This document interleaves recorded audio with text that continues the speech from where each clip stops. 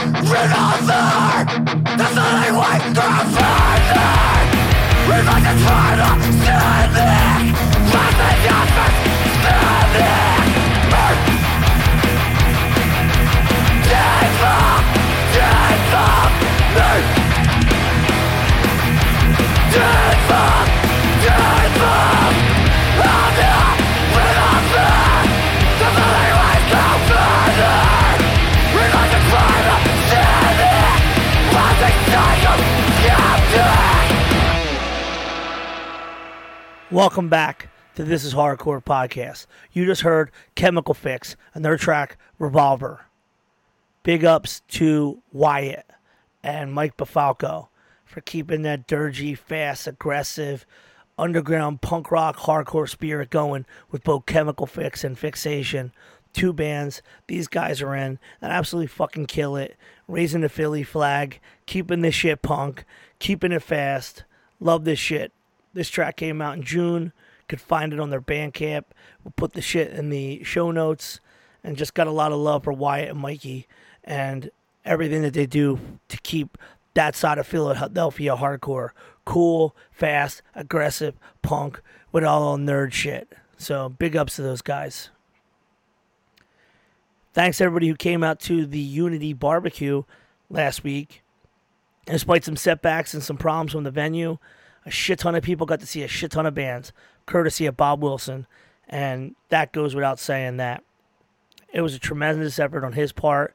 He dropped down with the vegan food, all the extra accoutrement, so people could sit outside and enjoy themselves, or maybe have some ice cream and go back inside and see another band. So many cool people, so many friends. Next year it'll be better. Sorry for the hassle. Those who walked after parking their car a mile away or more, God fucking bless you. You could literally say, I walked miles to see a fucking hardcore band. And I love it. So, mad props to you for supporting hardcore. Big shout out to Bob for pulling this shit the fuck off. Alright? It's not easy. 20 bands, Hall yelling at you the whole time. My man pulled it off. Made me fucking proud. Love that kid. Can't wait for you to motherfucking hear this FYA announcement. It's going to blow your fucking mind. But not yet. You got some time. Don't worry. You got some time. Not going to talk too much about shows. Thank you for supporting. We sold a lot of fucking tickets for a lot of shows so far. We've got a bunch of new shows getting added just this week. And if you want to see this kind of shit continue, the only way it works is if you fucking support. There's no other way. No other substitution. There's no GoFundMe you can pay for. There's nothing else you can do besides to buy a fucking ticket, be in the front row, sing along, maybe buy a t-shirt. That's what's going to keep this shit going. Nothing else. Stop trying to look for a way around it. You want to be a part about this? Jump into the shows. Don't sit on fucking Twitter and Instagram and quarterback talk about it. Talk about I can't, blah, blah, blah. Be there. Support. In person. That's going to keep this shit going. God bless all of you who did so. I wanted to be quick with all this because I got something really important to say. There's two people in the Philadelphia hardcore scene who are not releasing this information. I'm just telling you because that's how I am. A lot of you walk around with some small problems. You carry it like Atlas's burden. And I'm going to tell you it's bullshit.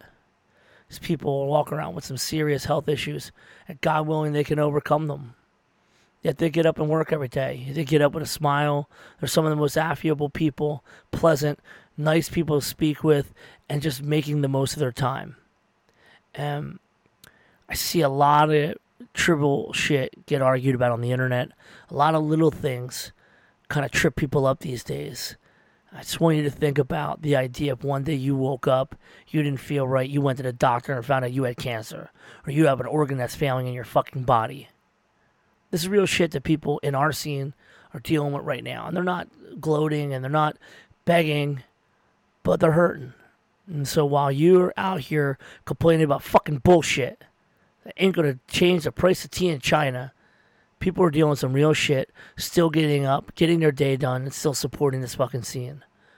And the support the scene thing is cool. It's probably something that just gives them a little bit of release and just gets them around people. But the main thing is they're dealing with their daily struggles quietly, and they're not being a fucking annoying peasant on Twitter. So stop that shit. There's bigger problems out there, and you're lucky. You're fucking lucky for not having them. That's all I got on that. If you want to get tickets for our shows, go to phillyhcshows.com. You want to go check out some notes from these shows? It's tihcpodcast.com. This is part 2. First was, I think, like 4 or 5 ago. I'd have to double check because I'm a retard and didn't write it down. But we got Carl Porcaro from Killing Time, Breakdown, Electric Frankenstein, and just overall New York hardcore fucking legend back. Finish the story. We start out with Breakdown and the beginning of all the friendships that would make the Yonkers crew, whether it was Bill Wilson, who we had on the show with Blackout, Breakdown, and later Raw Deal, how they all came together. And then we're going to start this one a little darker and how Breakdown split up, the origins of Raw Deal, and how they rolled into Killing Time and all the things that come since. Carl Porcaro is a saint for doing so much in hardcore for so long with such positivity and such excitement still for the scene.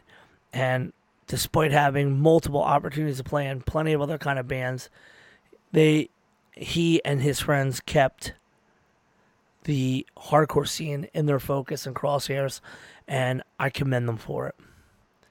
Side note, we talk about 2 people who passed in this episode, and I would just like to say that it's still hard to deal with the passing of Vision's Dave Franklin, and having not seen these guys since FYA 2020, RIP to Rich McLaughlin, who played in both Breakdown and Killing Time. The last time I seen him was at FYA. And we mentioned him quite a bit. He's a huge part of the story. And we talked about Dave Franklin. And I just want to say our prayers are still with the family, and their memories live on in stories like this and the music and the things that they gave us. So, keep them in your thoughts. And let's fucking go. Once again, we are talking to Carl Porcaro. Yo! In the first episode, we talked about Breakdown, and we are going to move into Raw Deal and Killing Time. And as I said before we hit record, we got to start at the schism where Breakdown hits a moment in youth where arguments between friends turn into the little legitimate schism of the band. So without getting into the details of why, kind of break down how the party split, and then like how Communal legitimately just like kind of came into the fold, Raw Deal, and then what you know of Breakdown continuing as Breakdown without you guys. That's a lot of stuff right there. Oh yeah, I mean, good way to start. We're talking about like probably if you go to like summer '86, we're probably like, we're probably hanging out at the public pool. Bill Wilson might be a lifeguard. Don Angelilli is hanging out. Rich McLaughlin is hanging out. Rest in peace. R.I.P. And everything was cool, and got a band together, and we started doing the songs and stuff. And by by summer of '87, it was beef. I mean, we created all that music. I think we played like maybe 14 shows. Show number 13 and show number 14 were epic. I mean, show number 13 was probably like Side by Side, YDL, Altercation, at the Pyramid Club, booked by Ray Bees and Ray Capo together. Show 14 was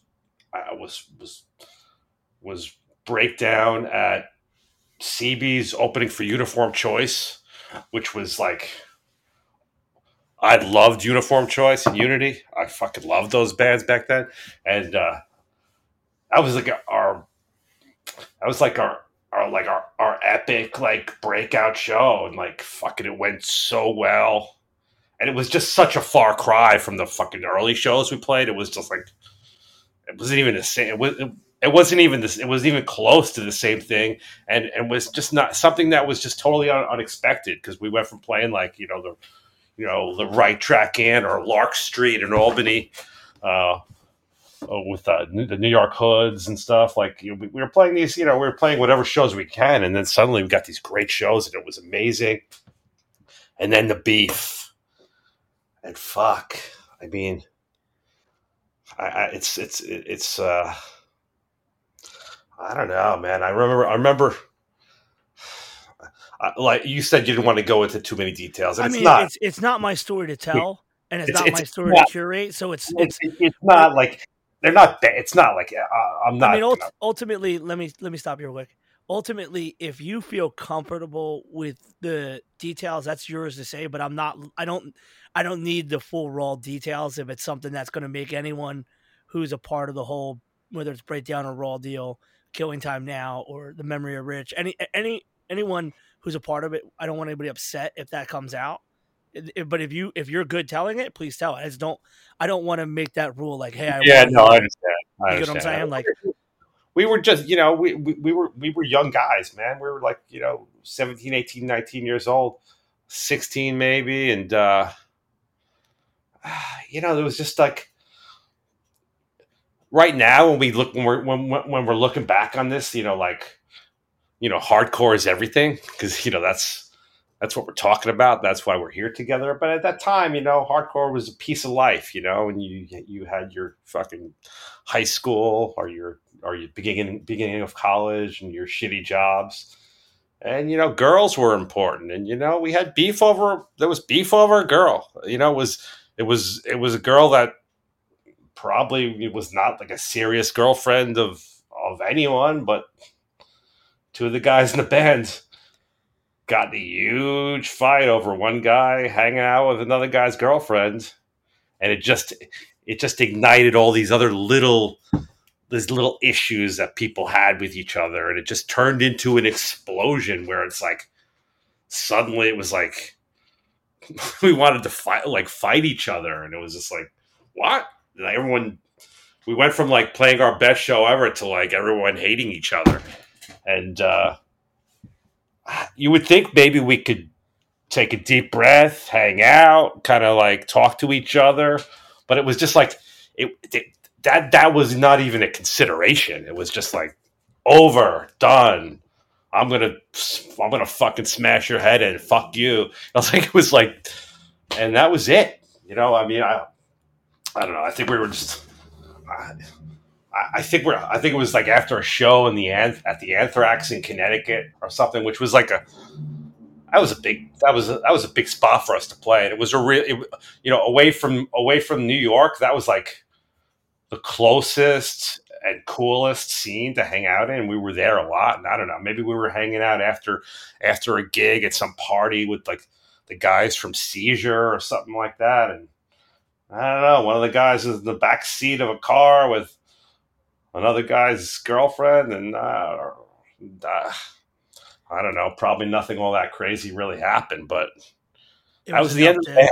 That was the end of the band, and Tempers fucking flew. Tempers went off the charts, and yeah, that So was it. That was it. so Drago, Rich, and you stayed with Raw Deal, and the Angelilli brothers, they went breakdown with Jeff. Is that how it went, or who went to Well, where? Who went there to was there where? was the Angelilli brothers, but only one of them was in the band. Yes, The but other, like were they?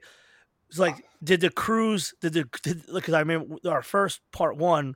It was like this beautiful gang of like Yonkers, like hardcore, yeah, the yeah, Angelilli brothers, Bill Wilson, Gibson, all these guys are all in line, kind of like all finding hardcore through metal and all this stuff. yeah. And then this one thing happens. So It's- Yeah, it was a struggle because it wasn't it didn't it was two guys kind of squaring off, but then it was like, what are we going to do next? And like, I don't know.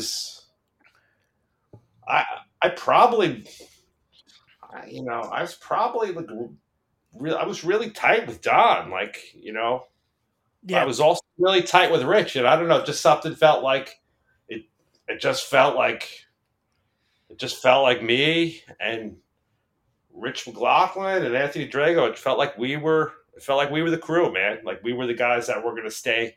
That were going to stay together, and that's what happened. And there was three of us, so I mean, we were essentially, the makings of a band without a singer. So we just kept going. We tried to be Breakdown. We were like, all right, fuck you guys. We're Breakdown. You're not fucking Breakdown. And Steve Reddy was nice enough to sit in on a gig with us up in Albany. It was like a VFW gig with I think it was Grill Biscuits. Maybe it was Side by Side. And I think he probably had like 24 hours notice, and he was on stage with that weirdly folded up lyric sheet from the Breakdown demo, singing the songs. So like we actually did it. We actually I remember. Yeah, we drove. I think we piled into like Rich's like Plymouth Omni. I don't know if you remember those little shitbox cars. Like it was like us, and like for some reason Sam McFeeters was with us, and like it was the four of us, and we just drove up to Albany. We had a U-Haul on the back of that thing, and it was like going up the Taconic Parkway, and the car was just kind of like struggling to make it up there. And we went and we played that show, and that was like the weird first like off-brand like Breakdown show. But like I don't know. I guess we kind of knew there was something else to do after that gig, and so I can't remember. I can't really. Let me ask you. Let me ask you something, because we had talked about, and there was that moment where I had brought up hearing that Anthony had really kind of fell in love with Telltale before it was a Raw Deal song. Well, at that Uniform Choice show, Telltale was already written. It was going to be, I guess, I wrote it. I guess it was going to be a Breakdown song. I don't think we really kind of went too far with it. I don't know if Jeff even took a run at like doing any lyrics for it. But we only had our songs from the demo, and we had more time to play, and the crowd just like was so off the hook that we decided, oh, let's play this. Like we know how to play this song instrumentally. Let's play it. And Jeff felt a little awkward about standing on stage and not doing anything, I guess. So he left the stage, and Anthony was there. And, it didn't mean anything at the time, but it's just funny to think back on it that, like, it was on. Basically, Raw Deal was on the stage playing right at that point before Breakdown even broke up. So. Well, yeah. So walk us through. Was the conversation like, all right, we're going to try to do Breakdown with different members? Or did you guys say, hey, let's just keep doing a different thing. Jeff will do Breakdown and we'll work on something new. Like where did the decision get made? Or was it not even a group decision, just went organically? I think we had the show booked in Albany already. So we were like, fuck it, we're going to do it. We're fucking Breakdown. Don and fucking Jeff are not Breakdown. We're going to go. We did it. But after that, we were like, yeah, that's not Breakdown. Breakdown was those five guys. Breakdown, Jeff is the singer of Breakdown. And we said, fuck it. We're going to do it. We're going to go and start our own new thing. And it was Dwayne from Some Records. I think we might have put up a sign in Some Records. And Anthony saw it. Anthony was a fan of Breakdown. And I think Dwayne was instrumental in kind of telling us, hey, check out Anthony, and probably telling Anthony, hey, call the guys from Breakdown, and give something a try. So it was like, it happened out of Some Records, just like so many things happened out of record stores back then. But, Some Records was the hardcore record store, the hardcore clubhouse, and Yeah, and I would credit Dwayne. I would credit Dwayne for putting us together. And we spoke on the phone. I don't remember who spoke to who, but it was it's funny. We thought about it. We're like Anthony from Token Entry. You mean like problems at school, problems at work? That guy? That's gonna we're gonna play with that guy? Because like Anthony had that talky kind of singy, talky voice, and I love the Token Entry 7-inch he was on to this day. I think it's awesome, but it was definitely not our style. So it gave us a little bit of pause. We're like, well, I don't know, but all right, we'll try it. And when he showed up, it was the day. It was Friday after Thanksgiving in 1987, and Anthony shows up to Drago's house. We used to play in Drago's. Drago had like a back garage that was separate from his house. That was our practice space and our hangout for like forever. And Anthony shows up. He's like, "I hope you don't mind. I brought Mike." And we knew Mike because Mike was Mike had been in Sick of It All, I think, a little bit. Mostly knew him from like the New York hoods. Fuck. We looked like we were like little kids. Mike looked like he was already like 25. He wasn't, but he just had that look. And he showed up with his guitar, which we were like, that's weird. But no, fuck it, let's give it a shot. And it kicked off. And the funny thing was, when we were we were wondering what it was going to sound like with Anthony's voice. But the first thing Anthony said was like, "Hey, you guys," he's like, "Yeah, you want me to sing hard?" We're like, "Yeah, why don't you sing hard?" Yeah, and then and I don't remember what song we did first, but his voice came out the way it sounds, the way it to sound, and it was fucking awesome. And at that very moment, we're like, all right, this is what we're doing next. This is our band. This is what it's going to be. And it was killer. It was like just a happy accident. We didn't know what to expect from Anthony, having heard his previous bands, and we didn't even know Mike was going to show up. And there it was. Rodale was born. And how Thanksgiving, 1987. How soon was the demo in the works? How soon was like the idea of playing shows? Like, obviously, it must have been important to you with all the impetus of just all the shit that happened with Breakdown. How you guys had gone from playing outside the city so much and finally did your city show, and people are going like, how important was that to like, we got to get back on the stage? It was fucking so important. It was so important to us. I mean, I don't think we thought it through a lot, but it was just it was in our hearts. And like, we were just like, we're going, fuck this. Like, so that was November. That was the end of November 1987. And we played our first show, January of 1988, at CB's. And I think I'd like to, you might have that flyer. I probably have a flyer. I don't remember what it was exactly. I believe it might have been like, I'm pretty sure Absolution was on the bill. Maybe it was Sick of It All, Absolution, Raw Deal. And that was January of 1988, I believe. So it really pretty much took zero time for us to just there was no demo. We just got out there and played. And, I didn't think about it at the time. I didn't think anything about it, but like there was actually like people interested. People interested, like everyone. First, everyone knew Anthony not only from the Token Entry 7-inch, which of course everybody knew, but they also knew him because he's Anthony, man, and he's like he had been at the shows forever. He knew everyone. He was a personality. He was a friend of everybody. So it's like the combination of us all playing together.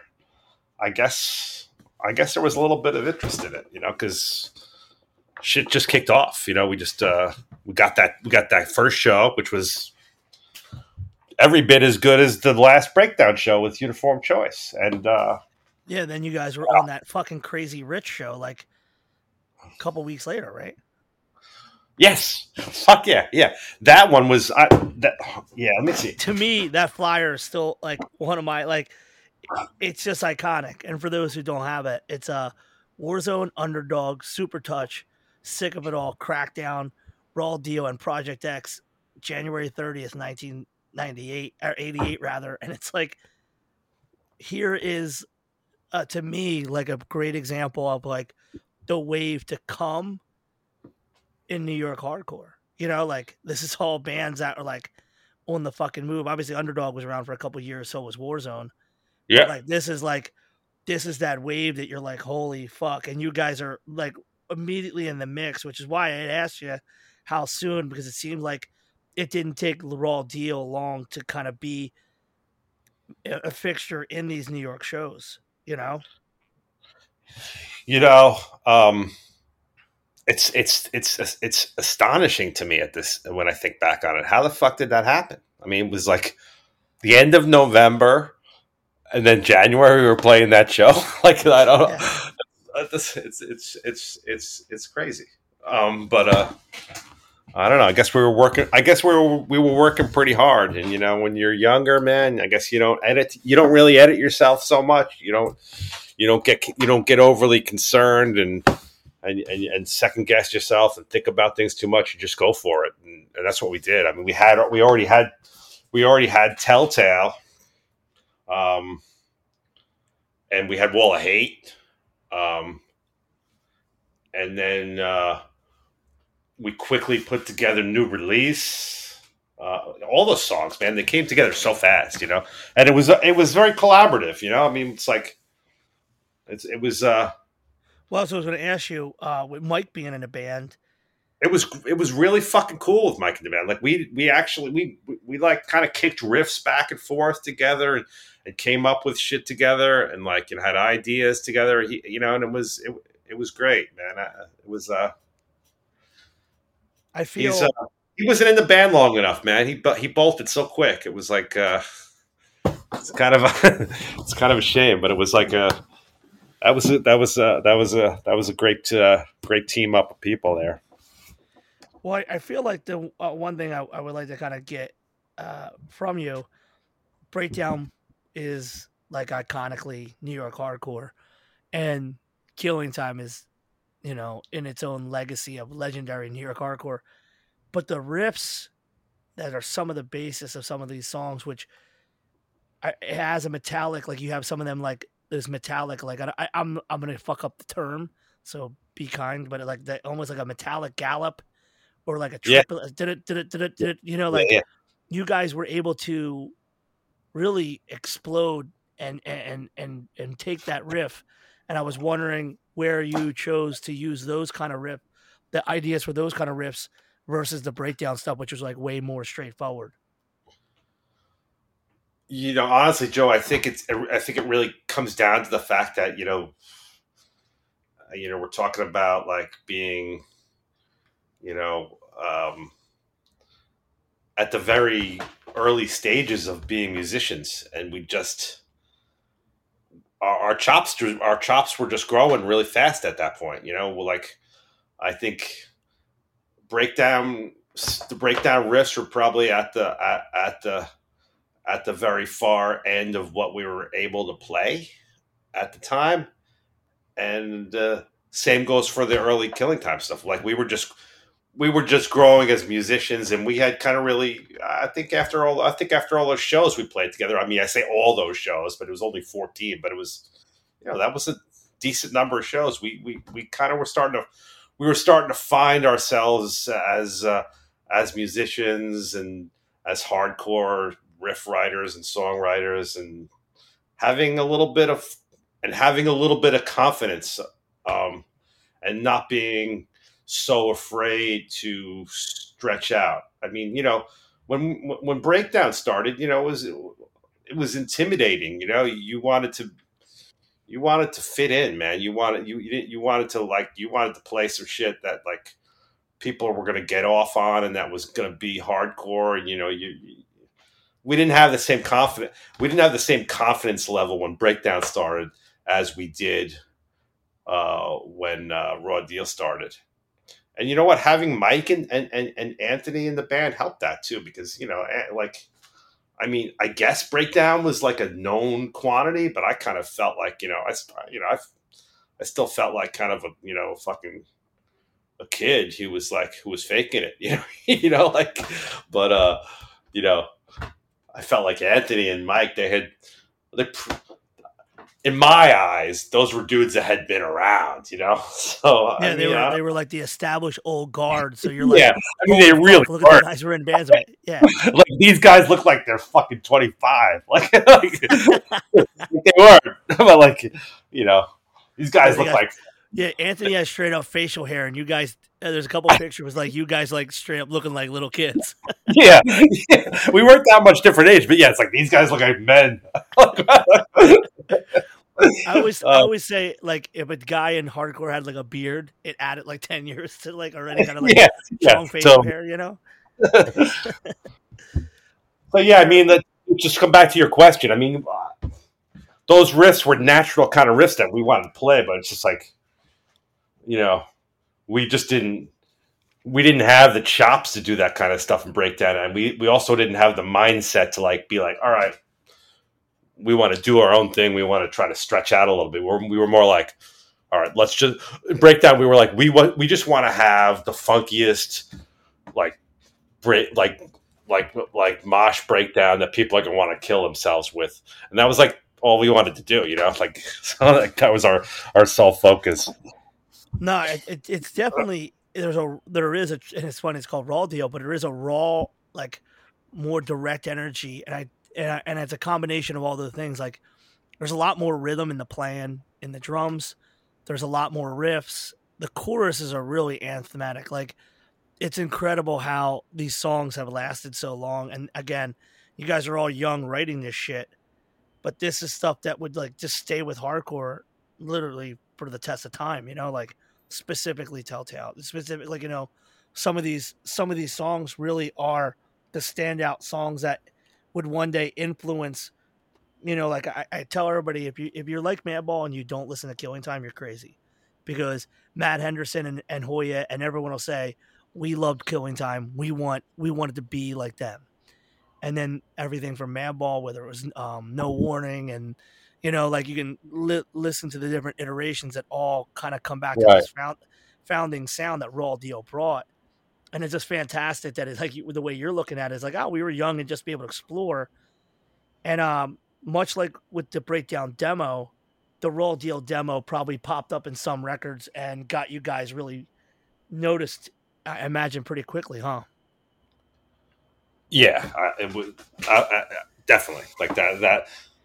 I mean, those Breakdown demos, we fucking sold a ton of them, and like then when we came out with the Raw Deal demo, it was like this. It was like the same thing. It was just like instantly like, oh, can we like have like 50 more of those, please? And we're like, oh, who's gonna dub those on their double cassette deck? It was like a little factory we had with all our friends. So yeah, that thing made a lot of noise for us, and a lot of people bought that cassette, and that's what ended up getting us a tremendous amount of shows, and then ultimately getting us, in effect, right? Label deal, yeah. So when we talked about Breakdown, we talked about not being like connected as enough with the city. Sia played in Albany, and you guys were like, practically like every show possible Anthrax had, you guys were at. How much do you think Breakdown's early work of just networking and playing led to Raw Deal being able to play them same kind of places? And do you think with the different tours, like the Youth of Today tour going out and all these different things happening, that it kind of helped Raw Deal get even further down the road quick? It's hard to say.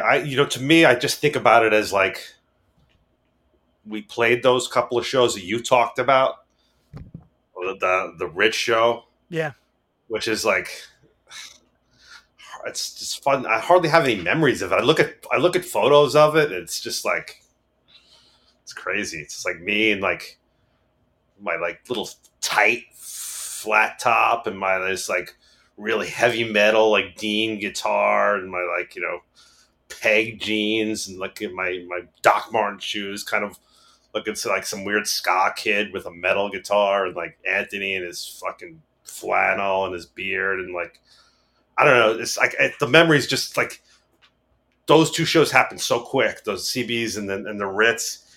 And then it just seemed like we were playing fucking everywhere, man. Like every weekend we were playing.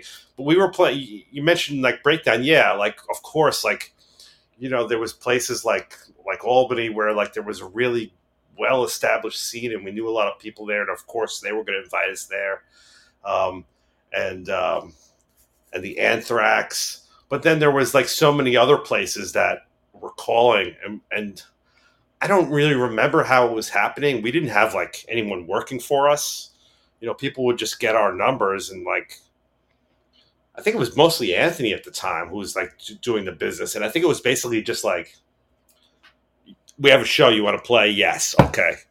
Like, there was never like any talk of like, like who else is going to be on the bill or where it is or how to get there. It was just like we always had a show like every weekend and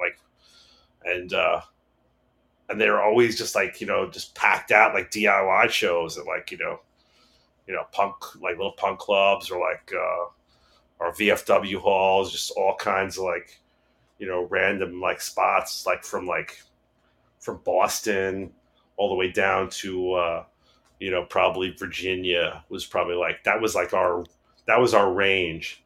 And like Breakdown didn't have the whole Boston thing going on, but like early on we Killing Time, Raw Deal connected with Wrecking Crew. Hell yeah.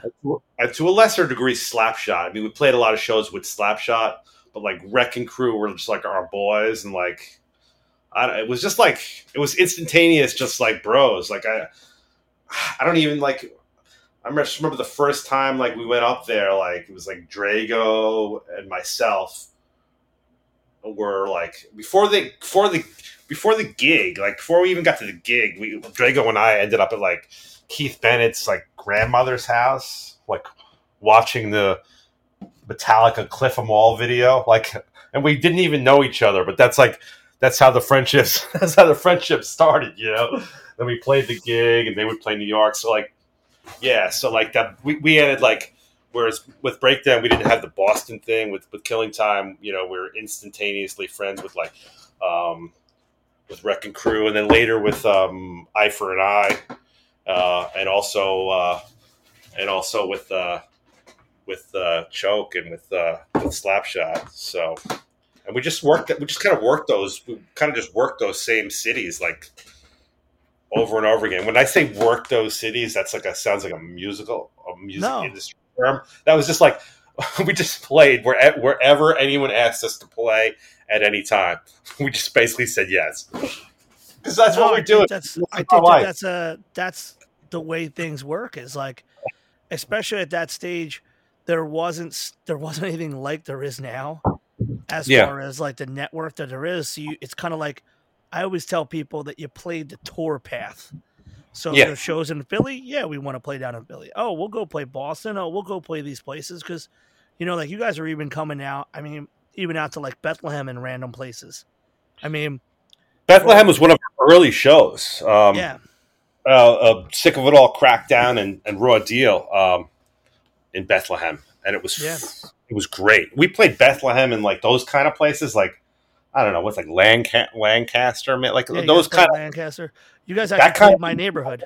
Pennsylvania happened before like Philly. Like Philly was not instant for us. Like I don't know what the deal with the Philly scene was, but it was like it wasn't like there wasn't a lot of opportunities early for us to play in Philly. I think we played one. We had one or two main spots. You guys probably, and because it's before my time, I'm only guessing that you guys probably hit the Pizzazz Club, which was in our neighborhood. Pizzazz we played, and it was a fucking dude. It was a fucking kind of a shit show, man. It was like the real it it was like maybe say the it. first time maybe the first time we really experienced that whole like white power kind of like thing. Yeah. At That was a big part. That was a big part of that specific moment in Philadelphia. right. And it was hard at the time because, and this is just like, this is my hand-me-down information from my older people, and this is like and I look to, if someone challenges, they can come in and explain it better. But there were people who were skinheads. There were people who started getting like indoctrinated more into the white power side of things. Well, let me And tell you, there was people there at that show who were seemed older, who were really seemed like they were trying to indoctrinate kids into that. Well, that's like, exactly what happened. There was a huge group forming in the Philadelphia area that kind of started on that path that would later lead to like the stuff that would be like the Geraldo Rivera. And I mean, some of these guys, some of these guys are passed away. Some of these guys would go on to be in like legitimate national level white power organizations, and they were based right outside of Philadelphia. And there was a band or two that were sympathetic and would be attached to that. And I know that you guys played shows at one of them bands. And I know like it's always weird when it's like, oh yeah, tell us a story about the Philadelphia shows. And it's like, oh, what was a crazy thing? Because there was Nazis. Or hey, tell us a story about Pennsylvania. It was Nazis. But like that started to kind of creep directly into Philadelphia, not in a, oh, there were skinheads and they were crazy, but like, no, there was like nationalism and like, truly indoctrinated, organized neo-Nazi skinheads that started really being something that had not been a couple years before that. That's my memory of Pizzazz. Exactly. Like it was like it was a serious thing. Like it was not just like a bunch of kids like playing. It was like some kind of like real fucking organization happening. There was beef too. Like we when we left, I don't know who was with us. I don't know if it was Minus or someone fucking hit someone with a fucking sawed off hockey stick, and like Scotty Banks was there. Someone was trying to fuck with Scotty Banks, and like there was fucking static, and then we fucking all got in the van and drove off like in the middle of like kind of beef exploding. It was like it wasn't a good way to. It wasn't the positive Philly shows that I've come to know and love.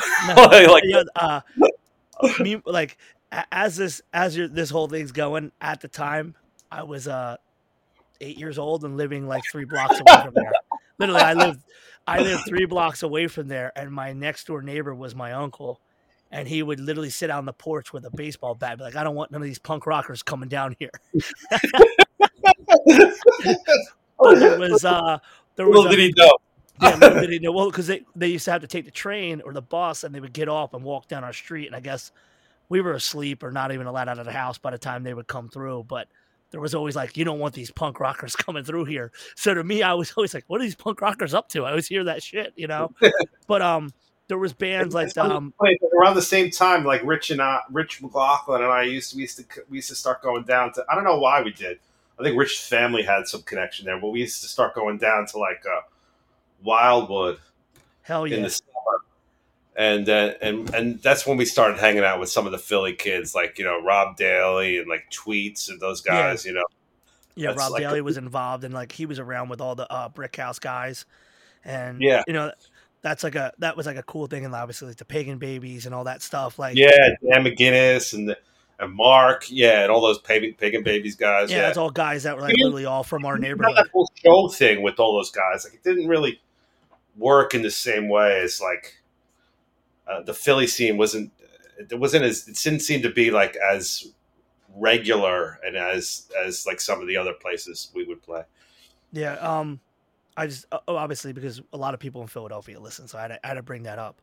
But so as you're playing another thing I'd like to put out before we get further along, one of the coolest pictures I think in New York hardcore is the Anthony on top of everybody with the Slapshot crew neck.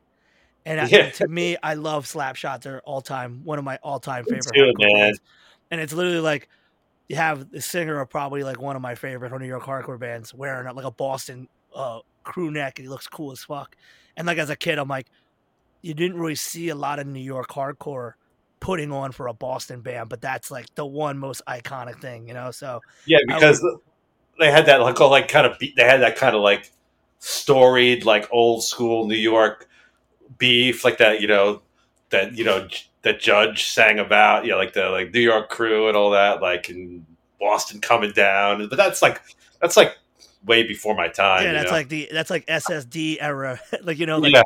that's like 3 or 4 years before you guys really started coming to shows. But it's like cool. It's cool to see that you guys kind of bridge that back, and it's like just for anybody seeing that, look for that picture. It's like fucking one of the coolest things.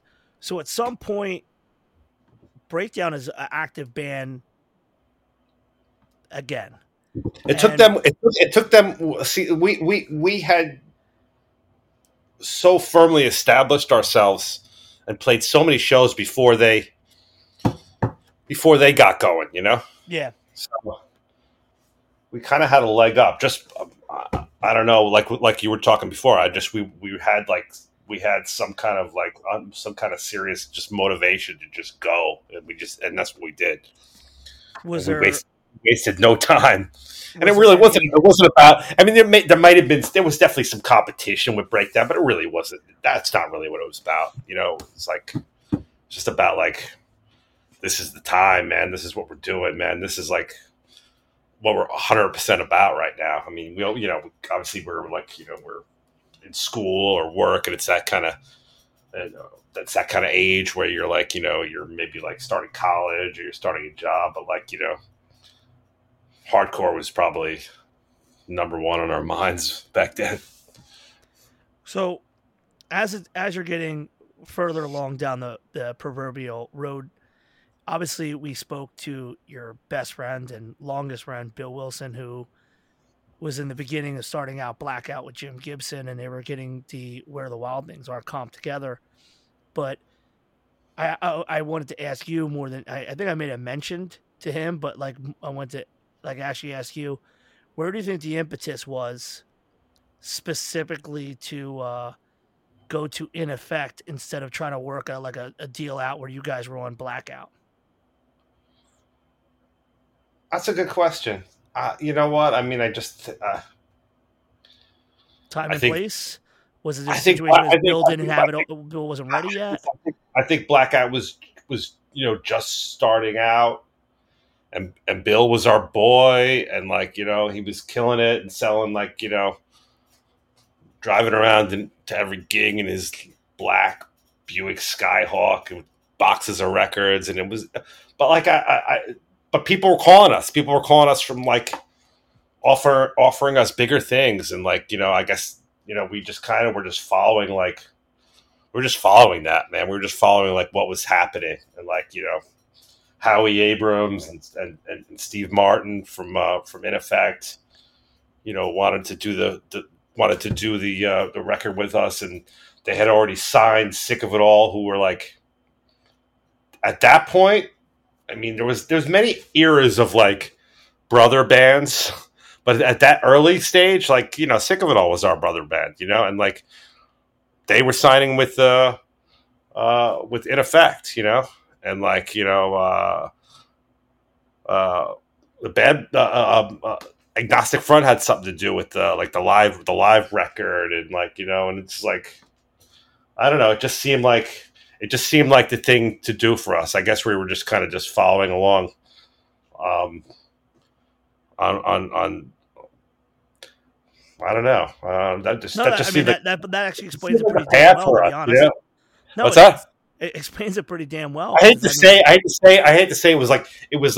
was the bigger option, but that seemed to be what it was. It was this was a legitimate. We were some kids that were just kind of coming out of the garage, and we were getting noticed, and here was a bigger label that wanted to do something with us, and we're flattered, I guess, and we're yeah, let's just do that. And then Sick of It All was already doing it, so yeah, that's. I don't even think it really even got. I don't even think it got to the point where we even had a discussion about doing Yeah, anything with it wasn't really that it wasn't you. You didn't choose someone over Blackout. Blackout wasn't a No, viable because you know option. what? Like Blackout had just. We were already talking with In Effect, and we were also talking with a label called Giant Records. I don't know if you remember them. They ended up signing like some other New York hardcore bands, Bad Trip, and I can't remember who else, but like they also did some punk records. They did Government Issues U record. Okay. Like, but we were having those conversations before Blackout was really established. Like all Blackout had was that compilation, and I remember we had to tell we had to say to In Effect, yeah, we'll do this, but we're already slated to put these songs out on this compilation, so you got to be okay with that, you know. So I think it was kind of like it was before Blackout was established enough to even be talking about doing a Killing Time record when we started to have the conversations with In Effect about signing with them. Huh. So it was a timing thing, I think. Yeah.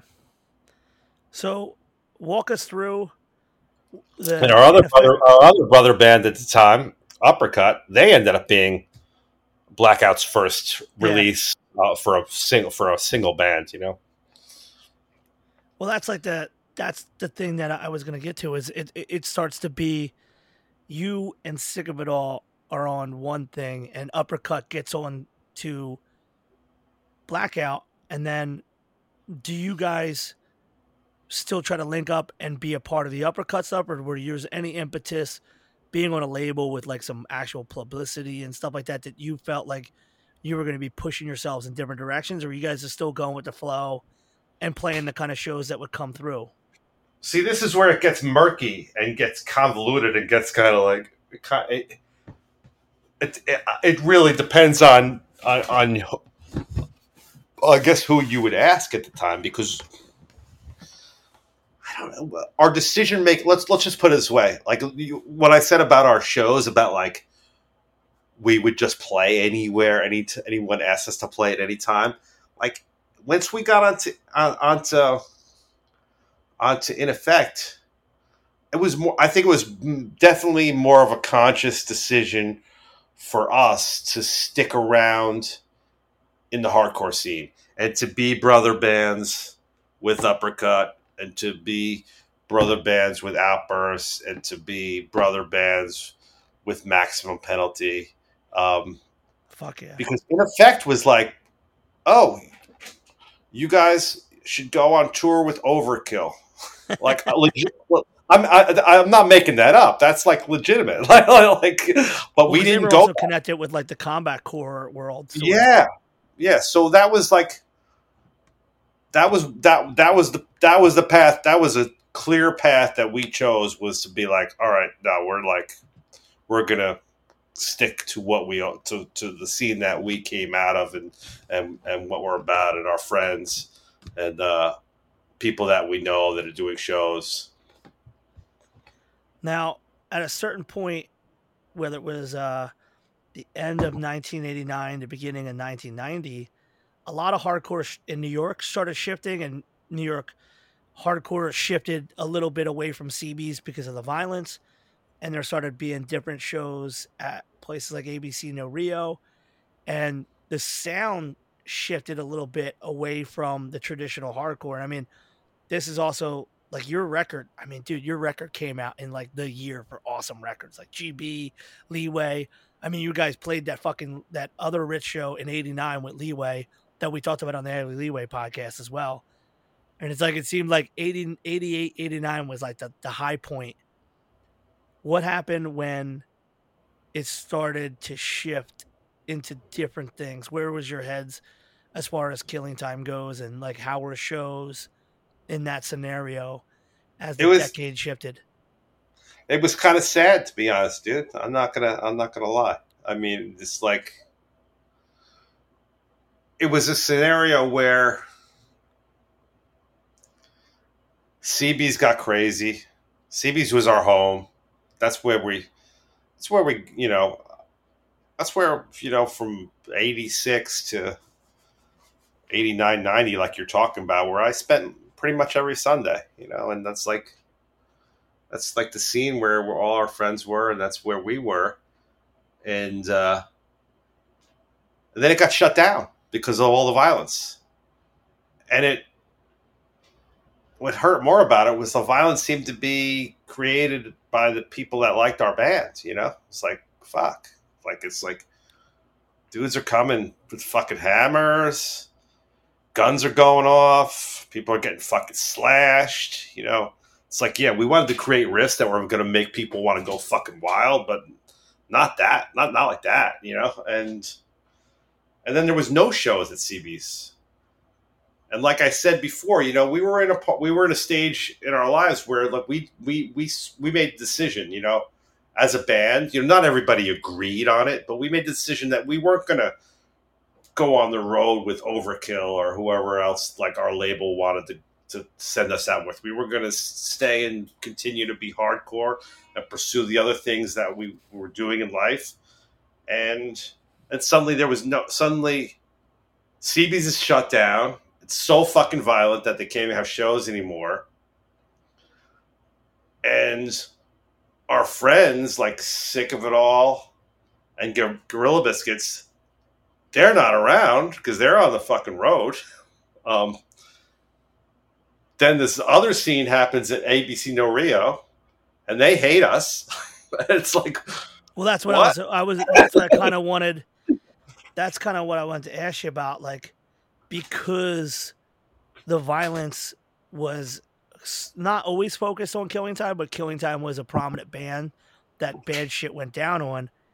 Somehow you guys got blamed and you guys weren't welcomed, but you were playing, but you were friends with Absolution, you were friends with all these guys who were playing in these other bands or in the bands you were friends with at ABC No Rio, and they were like, nah, no shows for you.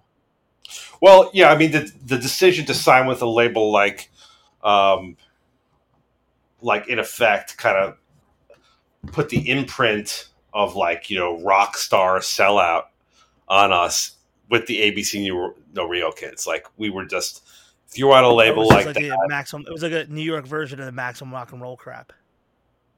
Absolute, no question, dude. And it's like, it didn't matter for Sick of It All. They already fucking, they were a lot more focused than us, and they were already like, fuck it, dude. We're on the road, man. We're doing our thing.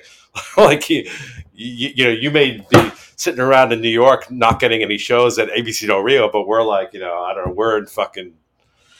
we're in California, or we're going to Europe, So it was a very difficult, challenging time for us. And in retrospect, it's so stupid because there was such a huge gulf between the ABC No Rio crowd and the CB's crowd, but there really wasn't. I mean, that there was enough of a chasm that we were not welcome or invited to play ABC No Rio. We might not even have wanted to if we were, but so now in these days, it doesn't matter. Like, there's so many of my friends were ABC No Rio kids, but at the time it was literally two different scenes, man. And Killing Time was we were the old scene. We were the old violent scene. We were the old violent, sellout rock star scene that nobody over there wanted. And it was a difficult time for us, and it's what contributed to us breaking up, because we just didn't have our home anymore. We didn't have our scene anymore. Our scene just kind of got shut down. Now, I know Bill had kind of explained that he always felt as if the straight edge stuff that he immersed in or saw coming into New York hardcore split things up. And then it seems like you guys survived two separate specific waves of people that kind of came in and shifted the focus and the direction of the New York hardcore scene culture.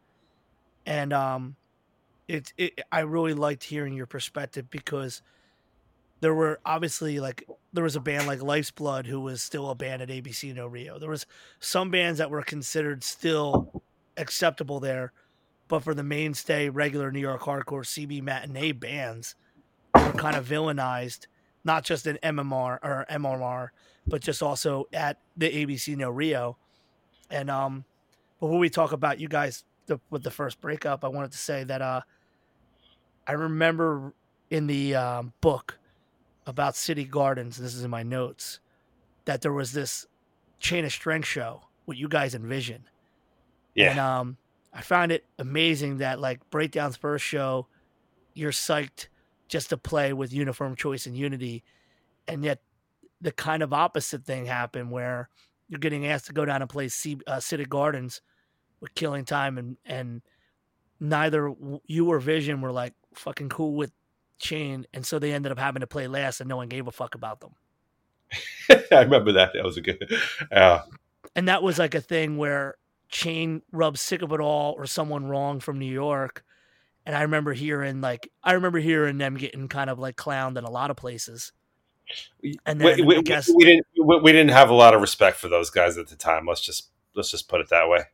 Yeah, well, just see, it was like kind of interesting that like you go from being like a New York hardcore kid, super excited to play with a California band, to being like, fuck these dudes from California. that's like it's not the right take to say, but I just kind of like when I was thinking about what we had in our first conversation, and then like 4 years later, you're like, nah, fuck those dudes from Cali, they could play last. Yeah, I don't know. Yeah. It's part of the time, man. I mean, it is part of the time. But I grew up loving like old. I grew up loving all the straight edge stuff. Yeah. Even all the Youth of Today, and like that was all like important stuff to me. Like, but Straight Ahead. I mean, I was like so. And like the way I felt like Breakdown was very accepted in the straight edge scene. Like they were happy. Like we were all part of the same scene. The same was with Killing Time too. We played many shows with straight edge bands. We had a kinship with the Gorilla Biscuits and a lot of the groups, and then that just stopped. And I don't know. I feel like it was a decision on behalf of the straight edge kids to not want to play with bands that were not straight edge. Yeah. So it quickly became the straight edge scene and like the negative scene. Like I didn't really think we were a negative band. I mean, maybe, yeah. I mean, we're kind of aggro dudes and stuff, but like I didn't think we were. I would never have put the negative tag on us myself. We weren't the Nihilistics, but that's what had happened. And then there was no longer any mix between Killing Time and any straight edge bands. And then there was like the negative scene, which was like far from negative. It was like us, Outburst, and Maximum Penalty, and Sheer Terror. Then that was the group of bands that would play together, and there was a number of others, of course, too. But like those are the ones we played with the most. So I don't know when that particular schism happened, but that was something that happened at one point for sure. Well, now my question is just relative, because at some point you guys do that big tour. You do that tour, and you head out west. So like that wasn't a tour, man. Oh, was this a bunch of shows? We just got on a plane, dude. We got on a plane and did one show. Oh, I thought you guys, because I know you guys went out there. It was fucking hilarious, and I cherish it. It was like it was Sick of It All, Vision, and Killing Time, and we went out and played at the country club in Reseda. That was one gig, man. Oh, see, I seen a flyer for that, and I was like looking around for other flyers, so that just makes total sense, because I'm like, I mean, it makes sense for you to think it was a tour, because it should have been a tour. It was really kind of silly that it was just one gig, but that's what it was. Yeah, and then you guys had the East Mess. You had the East, and that record came out as a result. Yeah, you guys did that, and Carrie Nation was on that, and then Yes. at some point, you guys start flipping members around just because of just different things going on inside the band, right? Like Rich had left, and you got a different guy from Inside Out, and then you guys are like, there was a lot of. It felt like and that's what I was getting to. Not so much specific details, but do you think because of the way New York hardcore shows were heading, that things were changing internally in Killing Time at that point? No. Okay. I'll give you the whole thing. Like, and I'm not trying to. I don't want to bag. I'm not bagging on anyone. This is like, take this for what it is, reality and kind of funny.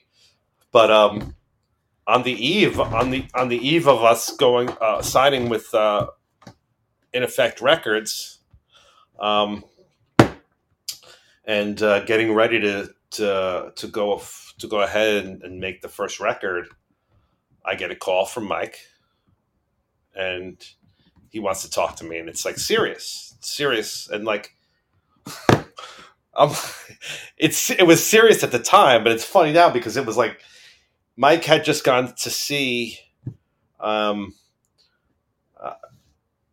N' Roses did a video shoot at the Ritz. I think it was for their. It might have been. It was probably Welcome to the Jungle, and like. A lot of the hardcore kids went because they it was like a special thing where it was like in the afternoon and it's like come and just like, you know, be part of this video shoot. And like he became like so like enamored with like that band and like what they were about, and like he didn't want to get involved with like making a hardcore record and being on a label and being signed to a label and like that being his future. Like it was like a personal musical crisis moment for him. And like, he's like, I'm serious, dude. It sounds awesome. Insane. It's so fucking awesome. I'm trying not to laugh, but it's great. Like, it's so cool. It's like finding Jesus, only you found Axl Rose. The funny thing about it, too, is like, you know, he could have went and joined like, you know, Junkyard after that or something, but like the next band he was in was Nausea. Yeah, like the most fucking ill punk. Like, well, anyway, you know, it's like, you know, when you're that young, man, it's like you get extreme about things, and sometimes it doesn't last that long, you know. But like, so. That's the first change in the band. That's the first change in the lineup. It was Mike bailing on the eve of recording, you know, and so that left us that left us in a position where we're like, all right, what are we going to do? And we sort of decided that we were going to continue as a 4-piece. At least we thought we had all decided that. But Rich really wanted to be a 5-piece and move over to guitar and then add another bass player. And he was the only one that, like, you know, he was the only one that was feeling that, you know, like, and so when we recorded the Brightside record, and he was the bass player and not the second guitar player. And he was an awesome bass player and did a fucking great recording on that record. But when he was not the second guitar player, he didn't want to be in the band anymore. So that's what happened with that. So like, then we had to get another bass player, and we got you know, Alex Kapoyan from Inside Out, and Alex was Killing Time practiced in White Plains. Alex and the Inside Out guys were from Hartsdale, which is like, you know, kind of next door. Alex was like probably a better musician than any of us, and just like you could pick up the shit like that. So it's like he ended up in the band. You know, it wasn't a reflection on anything that was happening externally. It was really all just you know, internal. And then, you know, Alex, I don't know if you ever heard of the band Justice System. Do you know who that is? Okay. So Alex was like, he really had his heart set on like being a hip hop like being in a live hip hop band like the Roots, and they started that band. Him and his brother and a bunch of other guys. One of the guys from Inside Out. They started that band Justice System, and he didn't want to. He wasn't having being in hardcore anymore. So then eventually we got Sean O'Brien to take his place on bass, and at that point we brought Rich back, and like, all right. Now it's we weren't ready a few years ago, but now we're ready for you to be the second guitar player, and that was the early lineup changes, I guess. And I guess from there, where does the band where does the band go? I know the Happy Hour EP came out. Like, what does the band do in the early '90s, as so much of the '80s hardcore scene dissipated or became like sick of it all and grew to be like a bigger touring thing? Like, where did you guys find your place at that point, and what were your thoughts like going forward after that, after you did the EP? To be honest, Joe, we didn't find our place. That's the whole thing. We just didn't find our place. We didn't know we didn't really know where we belonged. I mean, it's a shame because like there was a lot for us to do, but like being in New York and focused on what was happening in New York, we felt like we didn't have a home anymore. And so, you know, we had written those songs for the Happy Hour EP, and those songs are just they're really a tremendous departure from where we were before that. But I really liked that record, and you know, and like we went and we did it with we went and recorded with Don Fury, and that was like a kind of our swan song. I mean, we played a show, and I was looking at some flyers. We played a show at L'Amour's with like Power Surge, I think, and Maximum Penalty, and like I don't know, man. We became so disgusted with one another at that show. We were just like, oh, fuck you, fuck you, fuck you. And it's like, I think that was it. And we just recorded the Happy Hour EP with Don Fury, and it was like fucking sayonara. But then like before almost any time had elapsed, we got a call from Mark, MAD, my boy, and he wanted us to come to Europe, which is fucking awesome. But Anthony ended up bailing out, man. Anthony was in, and like I was kind of touching on before, it was a time in our lives where like everyone was kind of like in college or trying to get a job or trying to establish themselves in life, trying to figure out what they were going to do. And like, you know, some of these other bands were a lot more focused about what they were doing with their music and like and kind of going for that and just focusing on that. And we were just like as members, we were all over the fucking place. And, you know, Anthony had designs and doing some on his career. It's like something came up at the last minute. He was like, I'm not going on the tour. We're like, oh, fucking come on, dude. And like, you know, we loved Dave Vision. He was our boy. He was like stylistically, he's probably like pretty far from what we were about, but like in terms of like being a guy that's our friend and a legitimate hardcore singer who knows what he's fucking doing. Yeah. He was the closest guy that we fucking had. It was like, who else are we gonna fucking get? You know, like let's just call Dave. And he was down, and we went and played played Europe with Dave. And I don't remember what happened, but that was like, yeah, it was before like, Alex Capoin was already not in the band, and Sean wasn't in the band yet, so Lars joined us. Lars from Hell yeah. Cotton Waffle Cup. Judge. He joined us. He joined us as the bass player on that tour, and then Killing Time lives. We were just about to be done, and then there was a new lineup, and we were off in Europe, and we played a really long ass European tour, and we had a fantastic time, and we met up with Crawl Pappy for a couple shows, and Mike Senkowitz was in Crawl Pappy at the time, so it's like, it was strange times, man.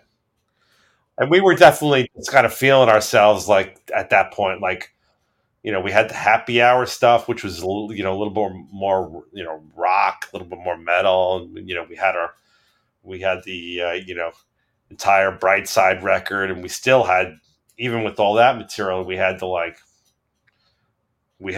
fill out a set, because in Europe we had to play like at least an hour. So there was like all kinds of cover songs that were in the set, and like, it was kind of a mixed response. Kids screaming, play this one again. Yep.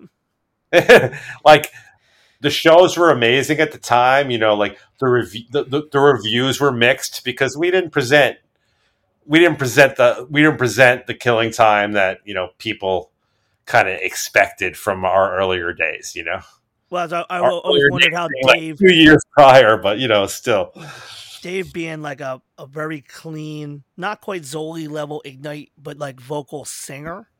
I always wondered how, and I've always been looking for videos to hear what Dave did doing the Killing Time stuff. Dave was an enunciator. Yeah. Everything was all the lyrics were very, very clear and able, and you could understand them. He was like a very loud talker almost, that was his style in Killing Time. I feel like the Killing Time and Iceman and Maximum Penalty and so many bands. Yeah, I forgot to mention Iceman before when I talked about our brother bands. Well, Iceman, there's a solid group of bands that at a certain point in the early 90s, and you said it, and it makes the most sense. Being from New York, there's always, as a Philadelphia person, my overview of New York people is that they're so New York fucking focused at times that they don't see the rest of the whole world might as well just be New York City, like the boroughs. I mean, I really wish I did see the rest of the world at the time, but I didn't see anything except you were just like, well, there's no shows in New York, so we might as well just give up. And, and like, to me, I think of hearing these stories about Youth Today going to Europe in 87 and GB going in 90. And it's like, of course, Killing Time had to go to fucking Europe. Like it like in the pantheon of bands, you guys stand with that stuff. And so I think it's cool that you guys were able to do it, albeit even though had Dave Franklin, who is obviously RIP, had to be the vocalist, but it had to bring some kind of next shot in the ass of like adrenaline to push the band, or at least give interest to like, hey, maybe we shouldn't break up and let's push forward. It should have, right? It should have, but like we didn't. We got back. When we got back, I think we kind of toyed with the idea of Dave like being the fucking singer, like. But Dave was like, he was Vision, man, and Vision had shit to do, like it wasn't like. Yeah, Vision was about to hit their second wave of like. Yeah, second wave because they're like a band. They're a band that not only means a lot to me, and a lot of the people from. It means a lot to me too, man. All those fucking guys, and especially Dave, man. I miss him. I'm gonna say something on this podcast that is not relative to your story, but interesting. So we booked these shows with H2O and Wisdom in Chains, and Vision was on it. And Pete Tabbitt had said to me, hey, man, I don't know what's going on, but this looks like your show might be the last Vision show. So he put it on the flyer, last Vision show. And I get the fucking call from Dave. Take that the fuck off this flyer. That's not our last show. And so they open up with the fucking intro from Boston. I remember that. Yeah. It's so fucking incredible. And they ripped the motherfucking house. And Dave gets on stage and he's like, "This is not our last fucking show." And he's like, "This is like, I'll tell you when." And backstage, he said to me, "When we do a last show, you're going to be a part of it. But I've got more shows to do. Don't let these motherfuckers tell you otherwise." Yeah.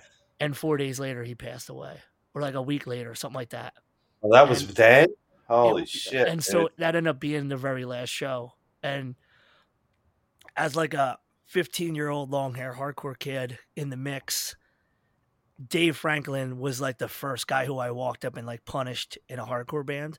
And instead of him being like, "Avert your eyes, peasant," and like, "Get the fuck out of here," he was mad cool. And he was boys with Jamie Davis, and Jamie's like, "Oh, that's Joe, whatever." And that was one of those small little like building block moments where I realized, like, I mean, at the same time that I was so excited to see Dave from Vision, I had a copious collection of rock and roll Ticketmaster tickets signed by people like Rob Halford that I would wait to get them signed by. And instead of it being like him being like, "Give me your ticket to sign," he was like, "Oh man, what bands are you into?" Like, it shifted my focus greatly to interact with him at that stage. And so like there's always been like a Dave Vision, and I love Vision. I love Dave Franklin, and it's like and that's like another band. Like in the midst of all this crazy heavy shit that was coming out then, Vision was fucking killing it, just doing them one and the same songs, and like it's just an impactful band for me. And that dude specifically was an impactful person in my evolution into hardcore. So Right on. Sorry for getting emo on that, but why not now, right? So the band, what do you do? Like, what do you say when like, "Hey, I guess we're not doing this"? Like, where's your thought? Because this has been It sucked, man. To be honest, like probably it sucked because I was more like, I probably was the guy more. I was probably the guy less into like having a career outside of the band and more into just doing the fucking band than some of the other guys. So it just fucking sucked, man. I mean, but like I really felt like it was important, like to have those. I thought that unit was fucking important. Like everybody wasn't on board, and then even to continue locally, there was no room for us. Like it just fucking shifted away, man. Like, so it's like we weren't going to tour and we couldn't play locally, and it was just like, fuck, we're not going to do fucking anything. So we stopped. But like there's a connection between us that never fucking ends. It's like, so we stopped. Fuck yeah, we stopped. But then a few years later, we put out another fucking record. So it's like. And we found, like a whole other scene that was happening, like around 95 or 96, which was kind of there probably the whole time, but we just kind of found our way to integrate into it. So, yeah, we didn't do shit. After we came back from Europe, we didn't play again. We didn't play again until like probably, I'd say it was 1995. We played we jumped on a show at the Wetlands with Warzone. It was fucking sick, dude. It was fucking sick. I don't remember who else was on the bill, but it was great, man. And then round 2 started up, and we started working on the method songs. I talked about Wilson. The Method's fucking out now on vinyl. Well, that's what I was going to get to. The method was the shot in the ass that I thought Europe would have been. And there was this amazing show that still, I have it on VHS, but some of the Killing Time video is cut out. And it was Vision and Killing Time at the Down Under Club in New Brunswick. And that... Oh, the Down Under Club in New Brunswick. Yeah, it was like a little basement almost. Oh, dude! And that was like April '97. And that was more towards like we had been playing for a couple of years at that point. But what I'm saying is our second time. But like that was when I think Killing Time had kind of hit a fucking stride for me. Like, I remember because of Jamie and all the people in Philly who really put us on to so many hardcore bands, like, it was ingrained, like, you like Killing Time. Like, between that and I hate to drop back, but, like, the idea of, like, the In Effect and the videos and all that stuff that, like, you guys were a part of that whole lineage, right? So the In Effect video cassette put us on to check out anything that was on Effect Records, and to think that, like, Killing Time had all this whole thing, it was very much like, holy fuck. And I remember it's like a year and a half. It's a year and a half. Oh no, it was a year. It was like 4 months after the AF reunion, and it was like a perfect time for where I think, like, hardcore started shifting more towards some of these New York hardcore bands that kind of were not the focus in that first half of the 90s, which is why I brought it up. But that show specifically was one of these small packed epic fucking Killing Time shows that were down here, and it was just like, I still to this day think it's one of the best times I've ever seen you. And you guys, I did Down Under. Yeah, the Down Under Club, that was fucking wild. That But was I mean, fucking- but you guys came back. Was that the place that had the basement? Well, Yeah. didn't have didn't have another name, that club? To my knowledge, it was and I'll double check, but I believe it was called Down Under or something. It was like a hall. Was that the Court Tavern or something like that? No, there was Court Tavern in Broadswick. That was also a different club. That was a smaller one. Okay. And but really what I was getting at is, like, it was very great to see Killing Time get this, like, fucking, like this second shot. Like, as all of us were getting into hardcore, like, we were fucking way, like, excited about these kind of bands that we talk about on the podcast, whether it's like the Icemen and Max on Penalty. It was fucking sick. But what do you think the method being released when Blackout, while Blackout had, like, some real heat, do you think that kind of was one of the things that got you guys rolling again? Or do you think it was as a general that there was the beginning of the return of CB shows, and there was, like, a returned interest in, like, actual New York hardcore that kind of, like, shifted that focus? Listen, I hope that the current fucking Blackout releasing the vinyl is going to give us some fucking heat. But unfortunately, if I'm going to be honest, back at the time, I don't think the heat really came from it being released on Blackout as much as it did us just being out there on the streets, man, and playing with all these fucking new bands and playing big shows and being able to combine, like, the draw of people wanting to see us plus, like, some new bands that had a draw, and, like, it being a thing, and it being, like, a little fucking different, like, then, like, just a different flavor, like, that we were bringing, and a different flavor that the other opening bands were bringing, and some of the bands that we were, like, we were supporting bands at the time too. So it's like, like Killing Time and Kiss It Goodbye, or Killing Time and Dead Guy, or Killing Time and H2O. I was a different Killing Time, and it was, like, a different look on the kind of bands that we were playing with. It was. Well, yeah, I think that obviously because of people like Dead Guy, Tim being and had that zine Boiling Point and was in No Escape, like, all these guys who were in these different bands all still had a lineage tied to hardcore that they were going to be, like, fucking super psyched to play with you guys, Yeah. Even like bands like that kind of just had, like, they didn't have a lineage in hardcore, but they had love for hardcore, like Sweet Diesel playing shows with, like, bands that were just a little different, It was like, it was a good time there in the mid '90s, and it was, with different, we had, like, a thing where we were playing at that place in the Tune In, the Anthrax was. The Tune In was a crazy fucking place to go. Tune In shows to kick it off. Connecticut at that time was violent, by the way. Like, that wasn't a soft spot to go to.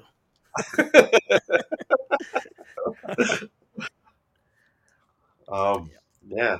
No, there was a lot going on. I think it was cool.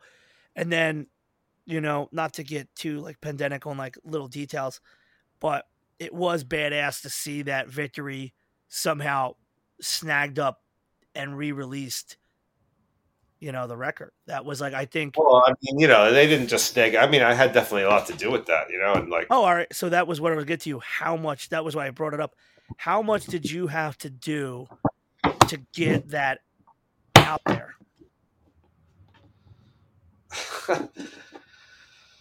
Oh, fuck! I don't want to talk too much about it because there was definitely some fucking. You could do some. There was definitely some there was definitely some beef over some fucking different deals and shit that happened. Like, but like that.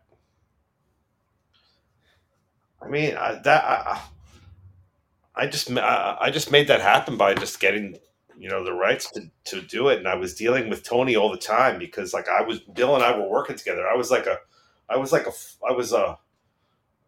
a full-time employee of Blackout Records at the time, and I think Blackout Records was like probably running out of my apartment at that point. Like we had an office in my loft in Chinatown, and like you're dealing with all these different people, and like Victory was like a distributor at the time. Like I was on the phone with Tony all the time, and I was playing in a band called Electric Frankenstein, and which would end up on Victory.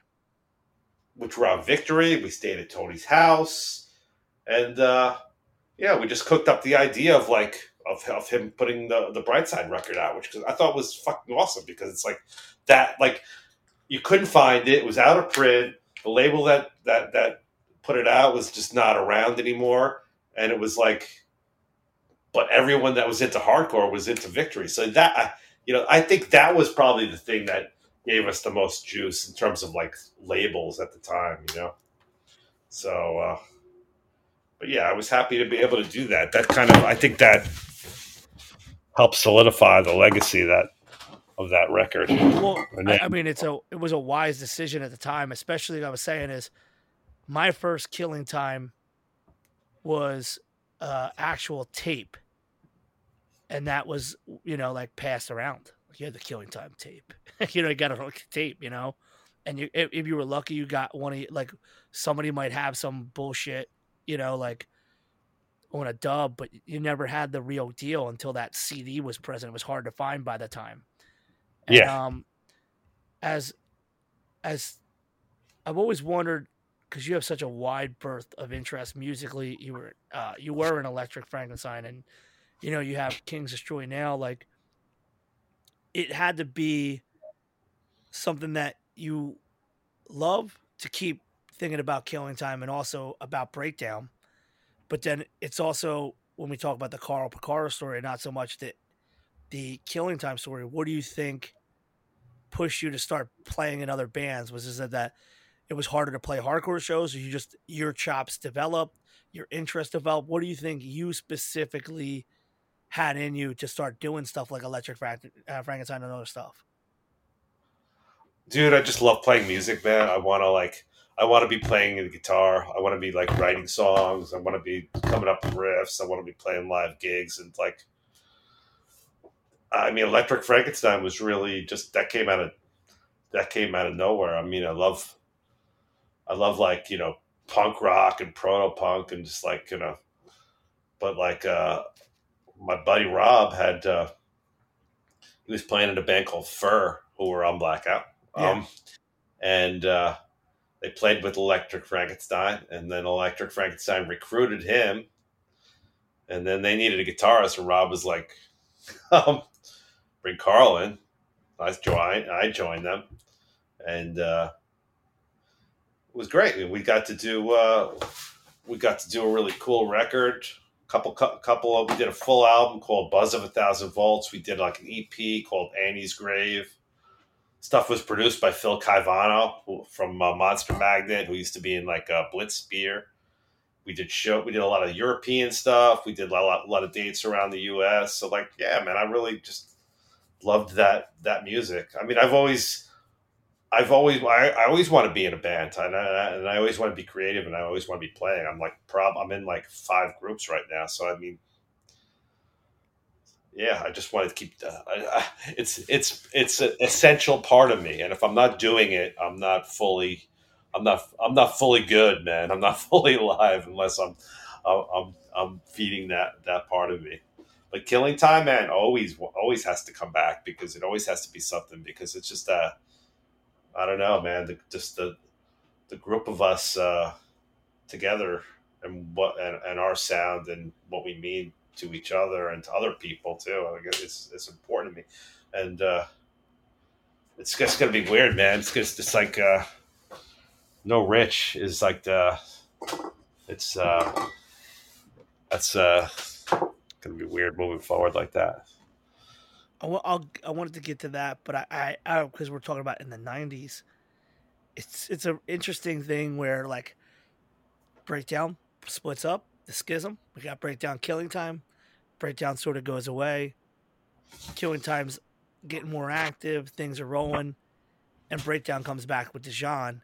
Did you guys play in New York any shows together when like there was like the Jeff Dijon Breakdown? No, man, never. Yeah, so like I never saw a flyer, and I've always wondered if because of the way the incestuous nature of New York hardcore billing, if you guys just ended up on a bill together, or if it just never happened back then.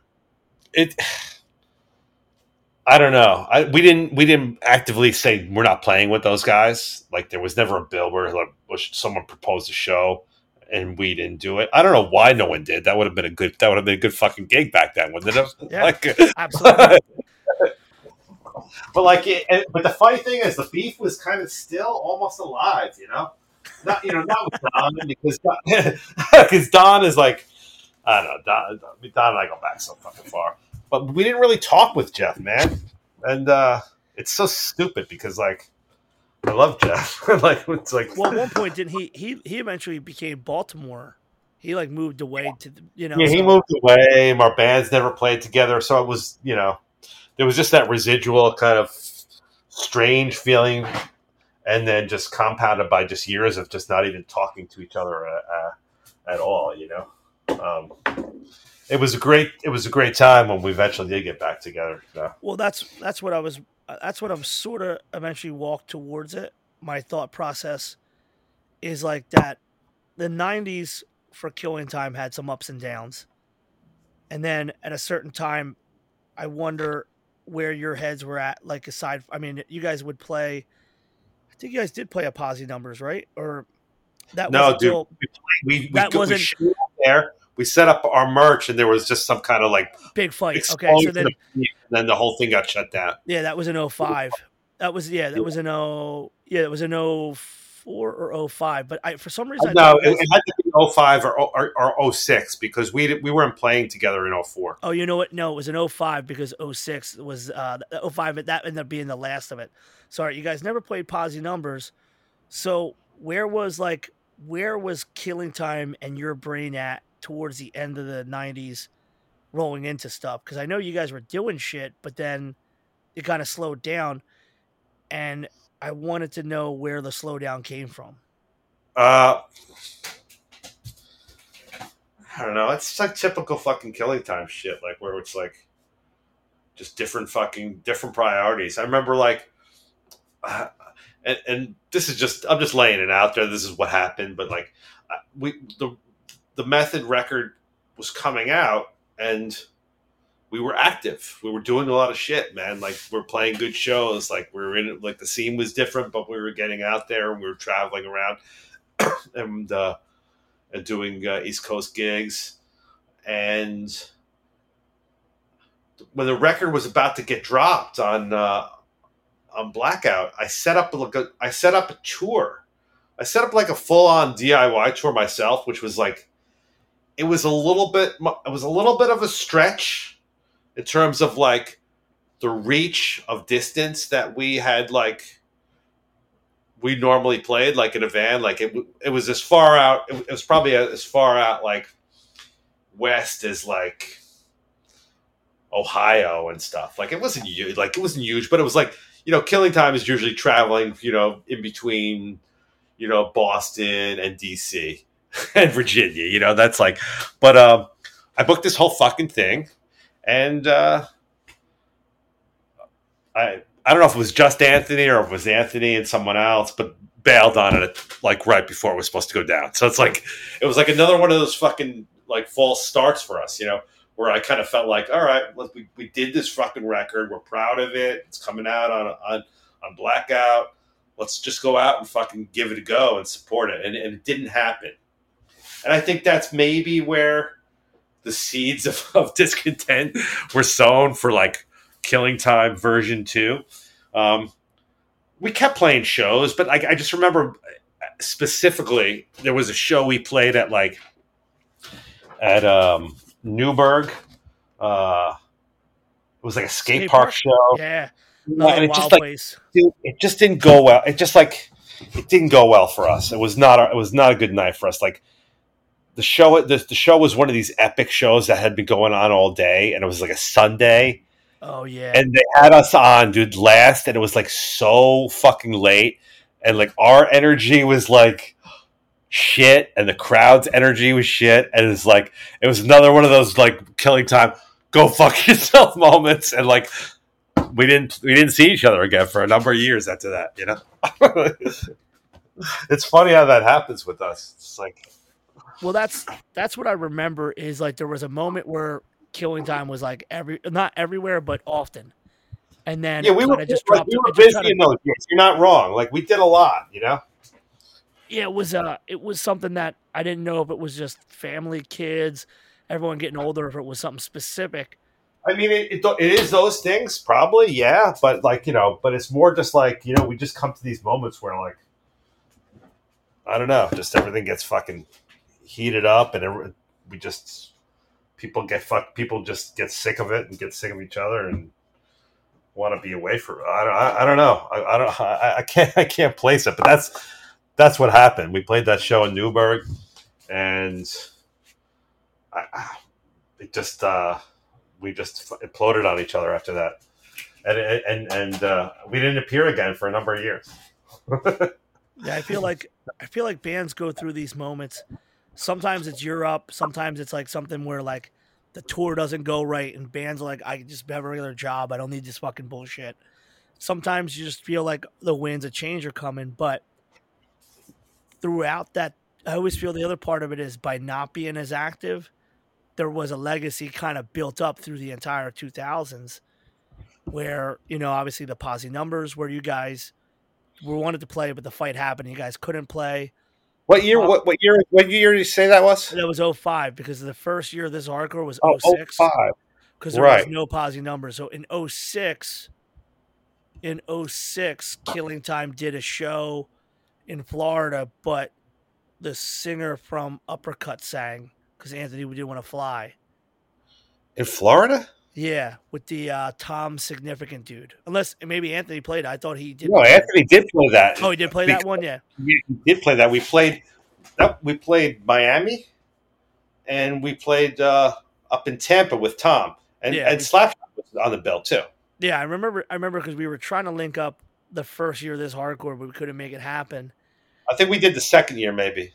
And then so what happened is I like feel like the way that hardcore shapes itself is every couple of years some bands get brought into the scene and then they have their favorite bands. And I mean, there was that moment which shouldn't be overlooked is that Madball covered Fools Die and the Look My Way, which is way earlier on, but that I still think has a little piece of keeping you guys in the pantheon of like more modern kids because they had to fucking learn that song, and even that was in the late 90s. But I would agree. I remember just by the time by the end of the 2000s, it was like Killing Time was a band that so many fucking young people like loved. You know, bands covered them out, like so many different covers were happening. And I'm just so happy overall between Killing Time and you reuniting with Jeff and doing the 89 breakdown stuff later. It's great to hear that even though you guys had that early schism, that all your friends and your friends group got to actually play shows together and kind of lock yourselves back in. And I mean, the timeline, if you think about it too, you think about like the 2010s, and we're talking about stuff that you guys had to wait to fix from 86, 87 is kind of crazy, you know? Yeah. But what are your thoughts when I say like that took that long? Like, does that aggravate you, or you're kind of like, oh yeah, I wish. I You mean, know? we traveled our we've traveled on a much less linear path than a lot of the other bands out there. We've kind of been all over the place with the way we've done it, but it's interesting to think that from the mid 2000s when we did the first reunion show in Brooklyn, the two shows we did at North Six, and then the failed Posy Numbers, and then coming to play the next year with you. We've been around since then, so it's like we're currently in our longest period of activity. You know, we've been active both the original like 1987 breakdown and Killing Time have been active since 2005 or 2006 pretty steadily. So it's I don't know. How This is our surreal is time. that if you think about it? Like it It, took it's it kind took of silly, decades. but it's cool. I mean, I'm good with it. It's great. It's like it took decades for you guys to be like more of a functioning unit. Like Oh now, shit! there's a lot of Carl Procaro stuff that we probably don't know because it's not attached to Killing Time and Breakdown. And there's like obviously like family and personal stuff, but like the musical side to you. I mean, I remember one of the earliest Code Orange. Actually, the first time I booked Code Orange Kids on any show that wasn't the fest, they played with Kings Destroy at the Barbary at a matinee when they were the kids, and I was just. You and I started getting to know each other more, but I was just mind blown that you were in this band. And that takes us back to like you saying, like you just wanted to be in bands and you were into a lot of different music. But is there stuff that I didn't cover as far as like bands that you worked on that we should know about? Or has it just been kind of like projects that you worked on more so than anything? I mean, there's been a lot of projects and a lot of music, but yeah, I think we cover most of the bigger most of the It's not stuff so I much the bigger stuff. I- That's the thing is we're past the bigger stuff. Like, you know, you're a musician.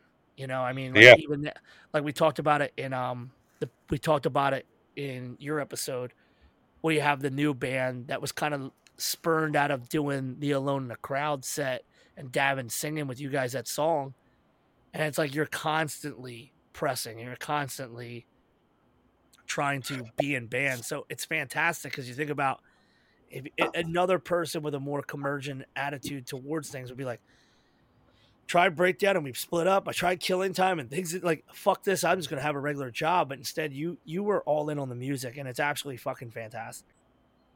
I was hoping that we would have a better understanding of where you look at music and why you did all these bands, and whether it ever mattered if they didn't get some of the same recognition as some of the stuff that you did previously. Like, you know what I mean? Right. Well, And because you had said that you did these bands, but the goal of my question was kind of, and you started to alliterate it by saying that you'd passed up jobs and you just did it and you just love playing. But yeah. but because you had success at such a young age with Breakdown and Killing Time, do you think that allowed you to not press that kind of need to succeed in projects? That's a good question. I think that's what made me want to keep on doing it, man. Is just that fucking taste of just like uh, of like of starting off like that and making a strong connection right away with one band after the next band. I mean that instilled. I think that just instilled in me that you just keep playing and you just keep going forward and you keep doing new projects and you keep experimenting and keep pushing the ball. I always think about like the fact that we had this talk about years ago about trying to link up a side not a side by side a Alone in the Crowd show, and it's just like another one of those things that just happens with you where you're like in a certain time and you're friends with everybody. Jules is trying to do this thing and you're right there at the right time to do this one recording. You're doing this one show, and there's just so much that came because of Alone in the Crowd. Like in the early 2000s on the internet, you could go to like Bridge 9 board and there'd be a kid like Alone in the Crowd is the single-handed greatest hardcore band of all time. And it's like they play one show, they've got one recording, and it's like you fell into the right things at the right time, in my opinion. Whether it was just the finding hardcore, the finding them people, you know, like. I And think it's just a serendipitous thing. Really feel like it, you know. But yeah, I guess it was, man. And then something that I was talking to Howie about, he had hit me up around my birthday, and we were talking. The power of hardcore was really something that it takes me to do benefit shows. Remember, but when you hit me up and said about would you want to do the benefit show, and you dropped that we could do Alone in the Crowd, was to me like the sickest thing ever to do. And it wasn't not only just for the promoting of Alone in the Crowd show, but sometimes it takes a band like that. Like, I mean, you guys played the Roger benefit show many years ago. Like, hardcore shows have always had, benefit hardcore shows specifically has always had a way to help our scene out. And that was like, to me, one of the finest moments for modern hardcore to see a bill like that just singularly focused on helping this dude. And I never really talk about it on the podcast because it's not come up, but like you guys putting that show together and saying, fuck it, we'll do another one, literally changed that man's life. Yeah. And there's so much ego sometimes with bands where like, I don't feel like doing it. Or, like there's this posterity thing of like not wanting to do certain things. And it was one of the most fantastic moments where everybody kind of put everything aside and said, no, we want this show to happen so this guy can move forward. And that was all on you guys, man. And that was a fantastic thing and a good lesson for so many people to learn in hardcore. Like, these shows can change people, man. Fucked me up. Like, it really fucked me up. Yeah, man. And like to talk to him now, he's so much better. And it's like, it's a surreality that I don't like the It's a Wonderful Life thing, but like, if you guys didn't come around and you guys didn't do that show, I don't know where he'd be. That was fucking fantastic. Talking more on darker shit. Last time I saw you was in Florida and Rich was still there. And I have to wonder where your head's at as far as like any performing without him and, what you think and like what position it places you, since you've been in a stage with him in so many different capacities through all these years. I mean, he posted this thing a little bit before he passed that blew my mind about that, like his little bike trail, like the bike trail of hardcore. Like all the people. What did he say about it? It was some kind of GPS route of like his bike route, and it went around all these people in hardcore. And dude, I was making fun of him for that. I was like, dude, why are you fucking stalking outside my parents' old house? Like, but it was that's cool that he did that. Yeah. It unintentionally, probably for his thing, and obviously he's not here for me to ask, but like it fucking hit me because that's the kind of neighborhoods we grew up in. Yeah. Where, we all knew where each other's moms lived.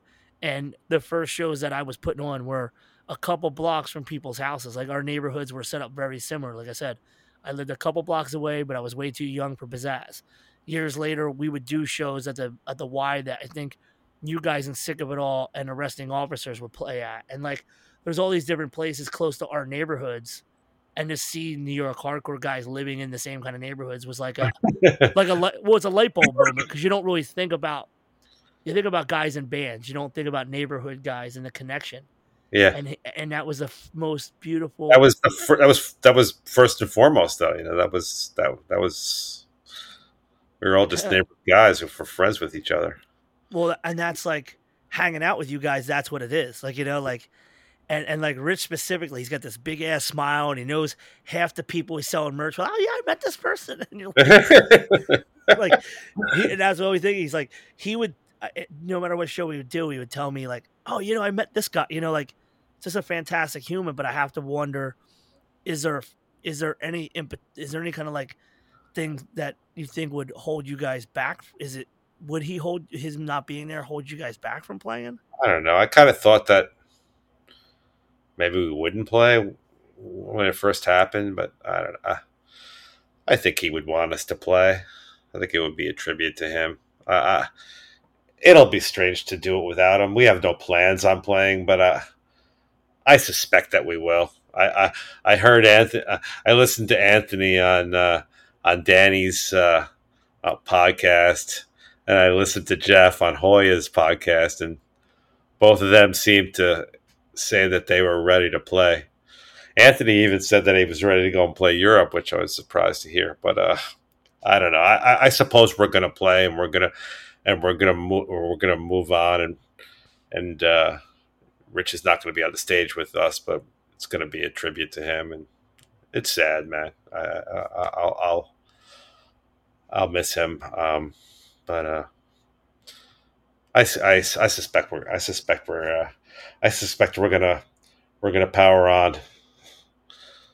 Well, I know you guys got the Method show is it in the works yet, or is it No, is it theory? It's all theory. It's just Bill it's saying you're not in the works. I do plan on calling all the guys and just I want to have a practice where we just work on the Method songs, and I'm talking about some internal shit, but I think it's people find it interesting. I just want to have a practice where we're just going to work on the Method songs, and we're going to have dinner with each other, and we're not going to be practicing for any kind of show that's happening.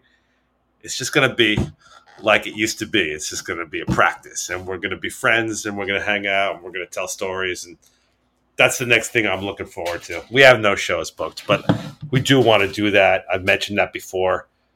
We're really psyched that Blackout put out the Method record, and I would like to attempt to play that record its entirety, and I hope people will come out and see it. You know, people are often just waiting for us to play the Brightside songs when we're playing the Method songs, but I hope. There was a This Is Hardcore moment, and I'm gonna try to find Sonny to see the video. You guys played 2 songs or something off the newer record. And Yeah. Anthony turned to you guys and was like, "Only the fucking old shit," and you guys like audibled right into it. Like, but it was interesting because that's something I'd like to get into. Is like, how hard is it to escape being Killing Time or the '87 breakdown, and want to have a new legacy or a different than just those songs? Like, it's something that obviously, like, a Sick of It All and Madball and an AF, they've got a record every 2 or 3 years for a tour cycle.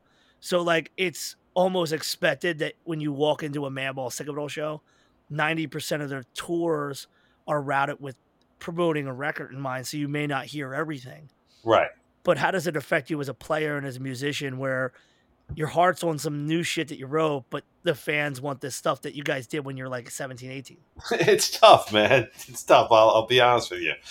But the reaction that we get when we play that the Brightside record is so great that it offsets it a little bit. But yeah, I mean, it's like it's tough because people just want to hear that record, But then it's hard it's hard. I mean, people like the other stuff, and you get a reaction, but it's not the same kind of reaction, And and oftentimes, Anthony will get all amped up like that too, because he's the front man. He's the guy out there, dealing with the crowd. So he wants to see that reaction. So a lot of times it's harder for him. We're playing our instruments. We're enjoying playing some of the stuff that is from the '90s on the Method record, or from 2010 on the Three Steps Back record. But it's more difficult for him to sell that stuff. When people are not like. When there's not someone ready to sing every lyric for him, like whenever he wants to take a break. So I don't know. It is what it is. That record is one of the reasons. It's the reason people want to come see us. So I can't hate on the fact that people want to hear it, but we do like to play some of our other material too.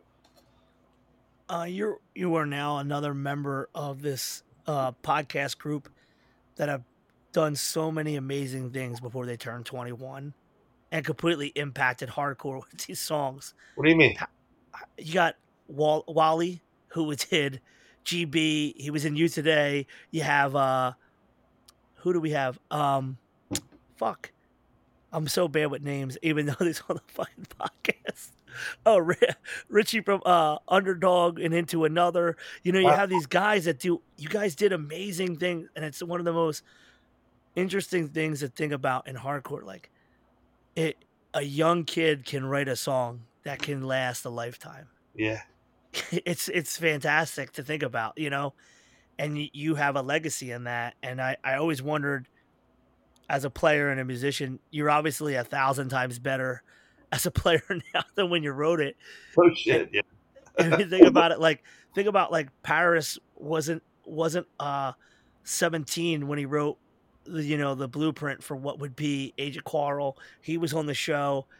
The more I talk to people in these iconic roles, I'm always like, you would think a master takes 20 years to get good and he writes like the magnum opus, but for many people, it's so reverse. It's like, yeah, the hardcore magnum opus comes out when you barely know how to play your instrument, and it's all just fucking anger and fucking inspiration, and like, yeah, it's funny. Well, I asked that purity of that. Yeah, like, so I asked that, like, do you, because you have so much more to offer as a player and a writer, do you try to write to that, or do you just go with like, how does it to write now? If you had to write a new Killing Time song or a new Breakdown song, is there a path you go where I don't want it to sound like, or it's organically whatever you think fits?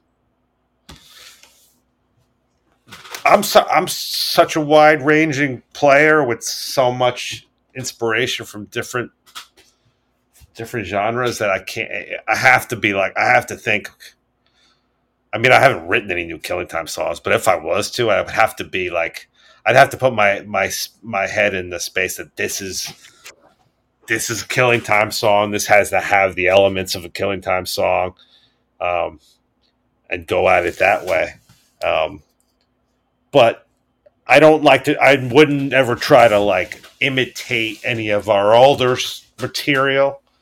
But you put yourself in the mindset where it's like, it's gonna have this kind of shit. It's gonna be intense. It's gonna like have some fast parts. It's gonna have like some breakdowns. It's gonna have some heavy riffs, and it's still the same impetus too, like that we had like when we started writing breakdown songs. It's like, it's just gonna have that kind of part that's gonna make people want to fucking move, go crazy, fuck shit up. You know, that hasn't gone away. And like, you know, I'm doing that band, Dread with Davin and with Lars and Kenny, and so we're writing a lot of like hardcore stuff. Like, you know, we're like, you know, that's like bringing me kind of back to like the same vibe as writing like Breakdown and Killing Time songs, which is something I haven't done in a little bit of time. Yeah, I know you've been practicing with them, and I wonder, when you guys sit there and write new shit, is it hard to not just feel like almost blessed that you're at the stage in your life, you're still playing with some of your oldest friends, and this stuff that you guys started, that, I mean, think about it, when you entered hardcore, wasn't even in the first 10 years. Like, it was still green, it was still growing. Right. And now you guys felt like it had been around forever, you know? Yeah, I mean, well, that was fucking listening to like Tied Down by Negative Approach felt like I was listening to like a relic from days gone by. And it was like, came out 3 years earlier. Well, that's what I was getting at, is this, the way time and space moves with hardcore. You're so many years after you guys first started. Is there ever a moment in your head where you're like, fuck, we're lucky, or like, what the fuck are we doing? Like, which is it? Do you feel lucky? Do you feel like that this is just a part of you so much you couldn't think of something else? Like, what do you think when you get into that room, when you do the Dread stuff? Like, holy fuck, we're still rocking like this. I just think this is fucking I think this is what I fucking do, and this is what I fucking do well, and this is like what comes out, like fucking breathing. Like, if I just have to fucking play something, this is what it's going to sound like, and this is who I am. Like, I wasn't always as in touch with that as I am now, just because like I don't know, you start to think about this stuff more. Your bands are playing, you're doing interviews, you're talking about it. I'm doing podcasts with you. Like, yeah, that's just like, it's fucking in my blood, man. It has been since the mid '80s.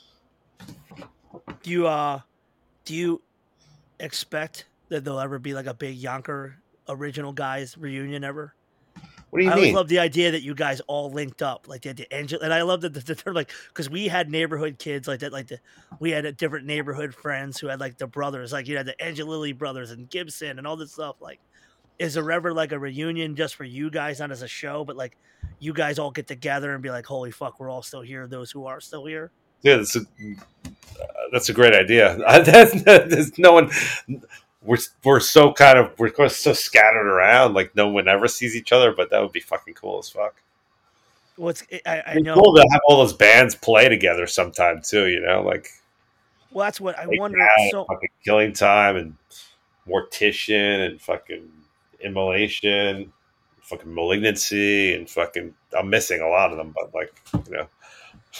you guys went through that entire era, and I love what Bill touched on is so many of the metal stuff. And you guys seemed like a fish out of water in so many different times, but you guys were so uniquely yourselves that you were embraced in like true fashion and became like a huge part of New York hardcore. That it's got to feel good when you see like a 16-year-old kid who's like excited on something, even whether it's the Where the Wild Things Are, or just Breakdown Shit or Killing Time. It's got to be like, fuck yeah, like, you know, we did this, you know, like. Yeah, it is. And it's one of the things that makes you want to keep fucking doing it, man. Like right now, when it comes to like just Killing Time, I still want to get out there as much as we can. Man, I'm not like, you know, I don't want to. I don't want anyone to break their. I don't want to break anyone's balls about like doing shit. But like, you know, it's like I do want to like bring this group of people. Sadly, without Rich, but I do want to get out there and let as many younger people as possible get to see us. You know, it's like I'd like to go over to Europe with Anthony. I'd like we've played over there twice with two different singers. We've never played with the original singer. We'll put the call into Mark. I don't know that. What's that? We'll put the call into Mark. So you know, I mean, there's definitely more to do for the bunch of us. No, this thing that I think about when I think of bands and you guys is it started for you guys as a youth, and you guys basically seeded what would be a youth culture. So when a band, like a person like in a band like yourself, like wants young people to see it, it's really like one of the perfect circle things because you're infecting the next generation. Yeah, hope so. I'm gonna ask you 3 or 4 questions. I know it's getting late, and we started late. If you could think of one band in the early stages that you feel just didn't get the same, or should be higher or more recognized by people today, who do you think it would be out of, like, whether it was a Breakdown Time or Killing Time or whatever, you know?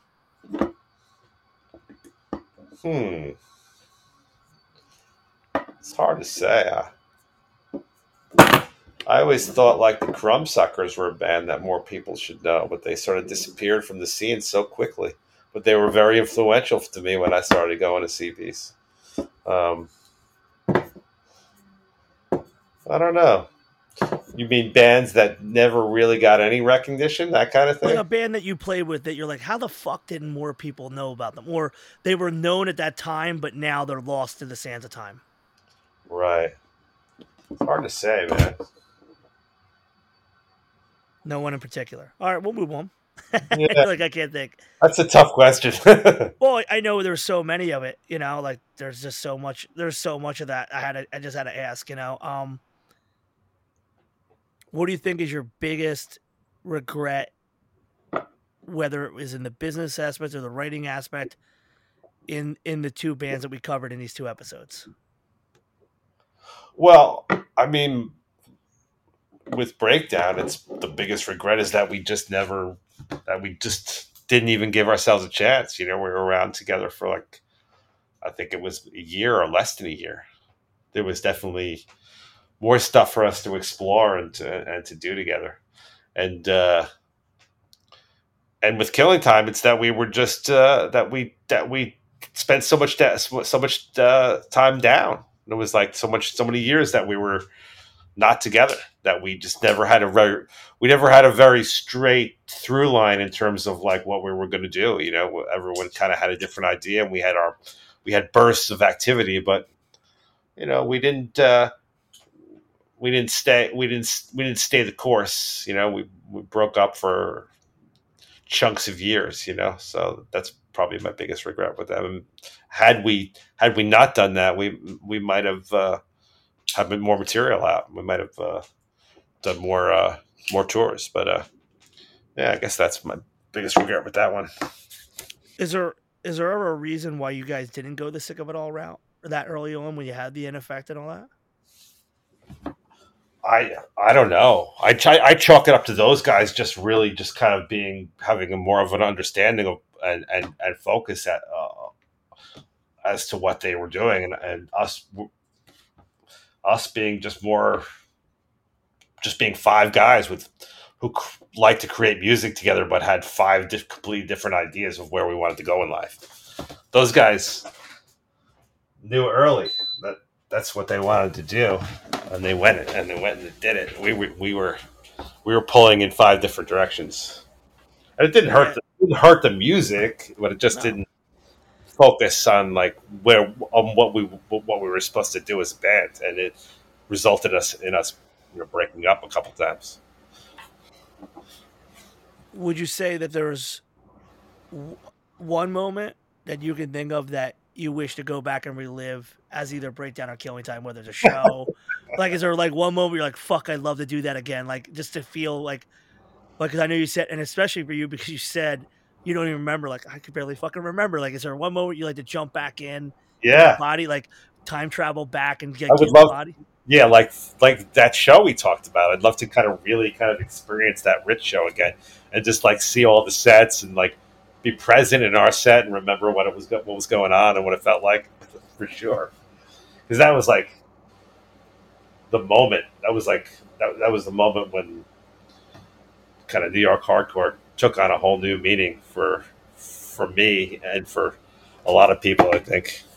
Dude, those Rich shows were so impactful in changing hardcore, and it's just amazing to see you guys a part of it. And like on those early bills, I mean, like, fuck, you guys are just like literally your second show, you're on one of the crazy, and then like a year later, you're on the show a week when the Leeway record's about to come out. It's like a perfect timing, and I think what you said about like you guys were so living in the moment, you never took one step and like, this is going to be legendary. You're like, no, this is fucking great. We love it. Yeah.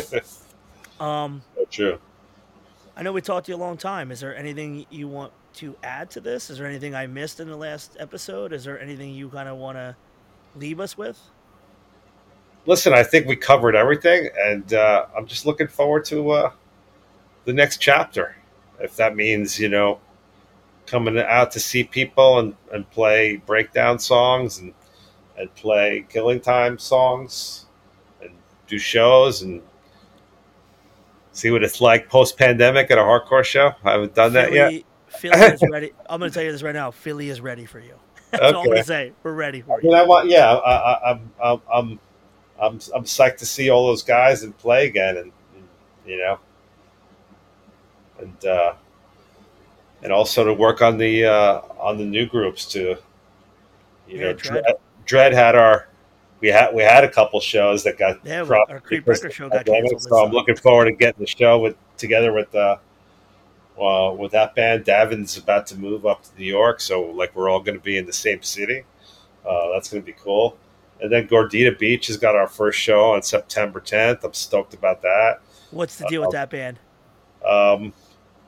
Everyone should check it out. It's going to be available soon. There is one song you can listen to on Bandcamp, and it's like it's a guy named Derek Karg that was like in a band called he was in a band that not a lot of people heard called Get Involved, but that had some really notable people in the band. And they recorded some stuff with Ross Robinson, and they did some shows here, and they did some shows in Europe, and his stuff is just like real raging, fast, like hardcore, and it's stuff that he kind of envisioned sounding like early '80s Southern California hardcore, but he wrote it all himself, and we worked together at a club, and I hooked up with him and said, "All right, man, this is cool. I'll play guitar." And I called up Chris Seawolf, and called up Drago, from Killing Time, and so this guy got to have Killing Time like back him up and record his songs. So. Oh, it's fucking awesome. Cool songs, and it's like a 7-song like just ripping EP that's going to come out soon. But there's one song available on Bandcamp. It's called Gordita Beach, and Kings Destroy is about to go over to play this band. I don't know if you ever heard of this band called the Truck Fighters, but they're like a pretty popular band. They have this thing called the Fuzz Fest, which is like kind of like a doom, fuzzy, stoner rock kind of festival, and we're going to be playing that in Sweden in November. And the Method Killing Time record is out. I think it's mostly sold out. I think Blackout still has some copies on black vinyl, and I'm happy to have that out. To eventually, as we talked about, to have a show where Killing Time plays the Method record in its entirety. And those are the things that are. Those are some of the things that are going on. I think that's all of it. That's great that you even have that, considering all the people that kind of sat on their hands and complained on the internet. It's great to see that you're still moving. Yeah, I don't do complaining on the internet, but in person, I'll complain. Yeah. So I just appreciate everything you've done for allowing us to put you on so many shows. Thank you for having us on those shows. Those have been some of the greatest shows, man. You really know how to put together a good gig. It took me 24 years to figure it out. I remember the first time we had a conversation, and you just talked my ear off about how great a gig it was going to be, and how positive the scene was, and how proud you were of everybody. And we went down there, and it was all true. So, we did a lot like what you were talking about with the New York scene, where at certain stages in Philadelphia, we specifically and myself were not always at our best behavior. And I feel like we had to kind of like make up for it. And I love that we were able to do what we could do for bands like yours, because your band specifically gave us so much, So thank you. It's a thing. I'm going to put all that link with that band. You'll send me the info. I'll put it up on the show. Yeah. We're looking forward to you in any capacity coming back.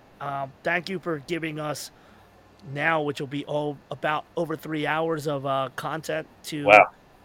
I really appreciate just giving us the stories, because this is like really one of these things where in this podcast medium, there's so much that people can listen to and understand and give new ideas and perspectives on how things were from your eyes. And I just really appreciate you being candid, and thank you for just doing 2 episodes. You're the first of our guys that did part 1, then immediately was like, let's do part 2. Thanks for having me on, man. Always cool to talk, and if other people are going to listen in, that's fine. It's fucking awesome. Yeah, let's do some shows together. It's going to happen, man. I appreciate it. Yeah, man. All right, take care. Well, that's it. Why don't you try writing some fucking shit like that back when you're a kid, and then end up a full-ass grown adult with a wife and responsibilities, and yet you still look forward to playing the same fucking shows with the same friends you found hardcore with. If that isn't fucking cool, I don't know what is. Carl, you're a cool motherfucker. I've told you that a million times. I'm so glad that we got to become friendly. So glad that you trusted me to put on these shows in Philadelphia for your bands. And I really love being able to share your story, Carl. And he didn't listen to the last episode, so he ain't probably listening to this one. But I'll say anyway, I appreciate Carl. I appreciate Killing Time. I appreciate Breakdown. I'll never forget Dave Franklin. I'll never forget Rich McLaughlin. I look forward to these bands playing again. I still love all this shit, and I loved hearing that he loved this shit. That's what it's all about. Yo, we got a new Rule 3 episode. Told you we're back, motherfuckers. Check out Post America Podcast for Richie. Broadsheet Breakdown. Hopefully they get a new episode out. And we're still coming out with episodes every week. No more Nuke Plant Job. So I'm going to be banking these motherfuckers and getting ahead for once. But check this shit out. This is what this is about. Loving hardcore, talking to people, whether they were doing shows in 1980 or integral in shows in any other facet. All these people are linked together, and that's why I do this shit. And with almost 50 fucking episodes down, I still love doing this. And thank you for the support. Hardcore still lives.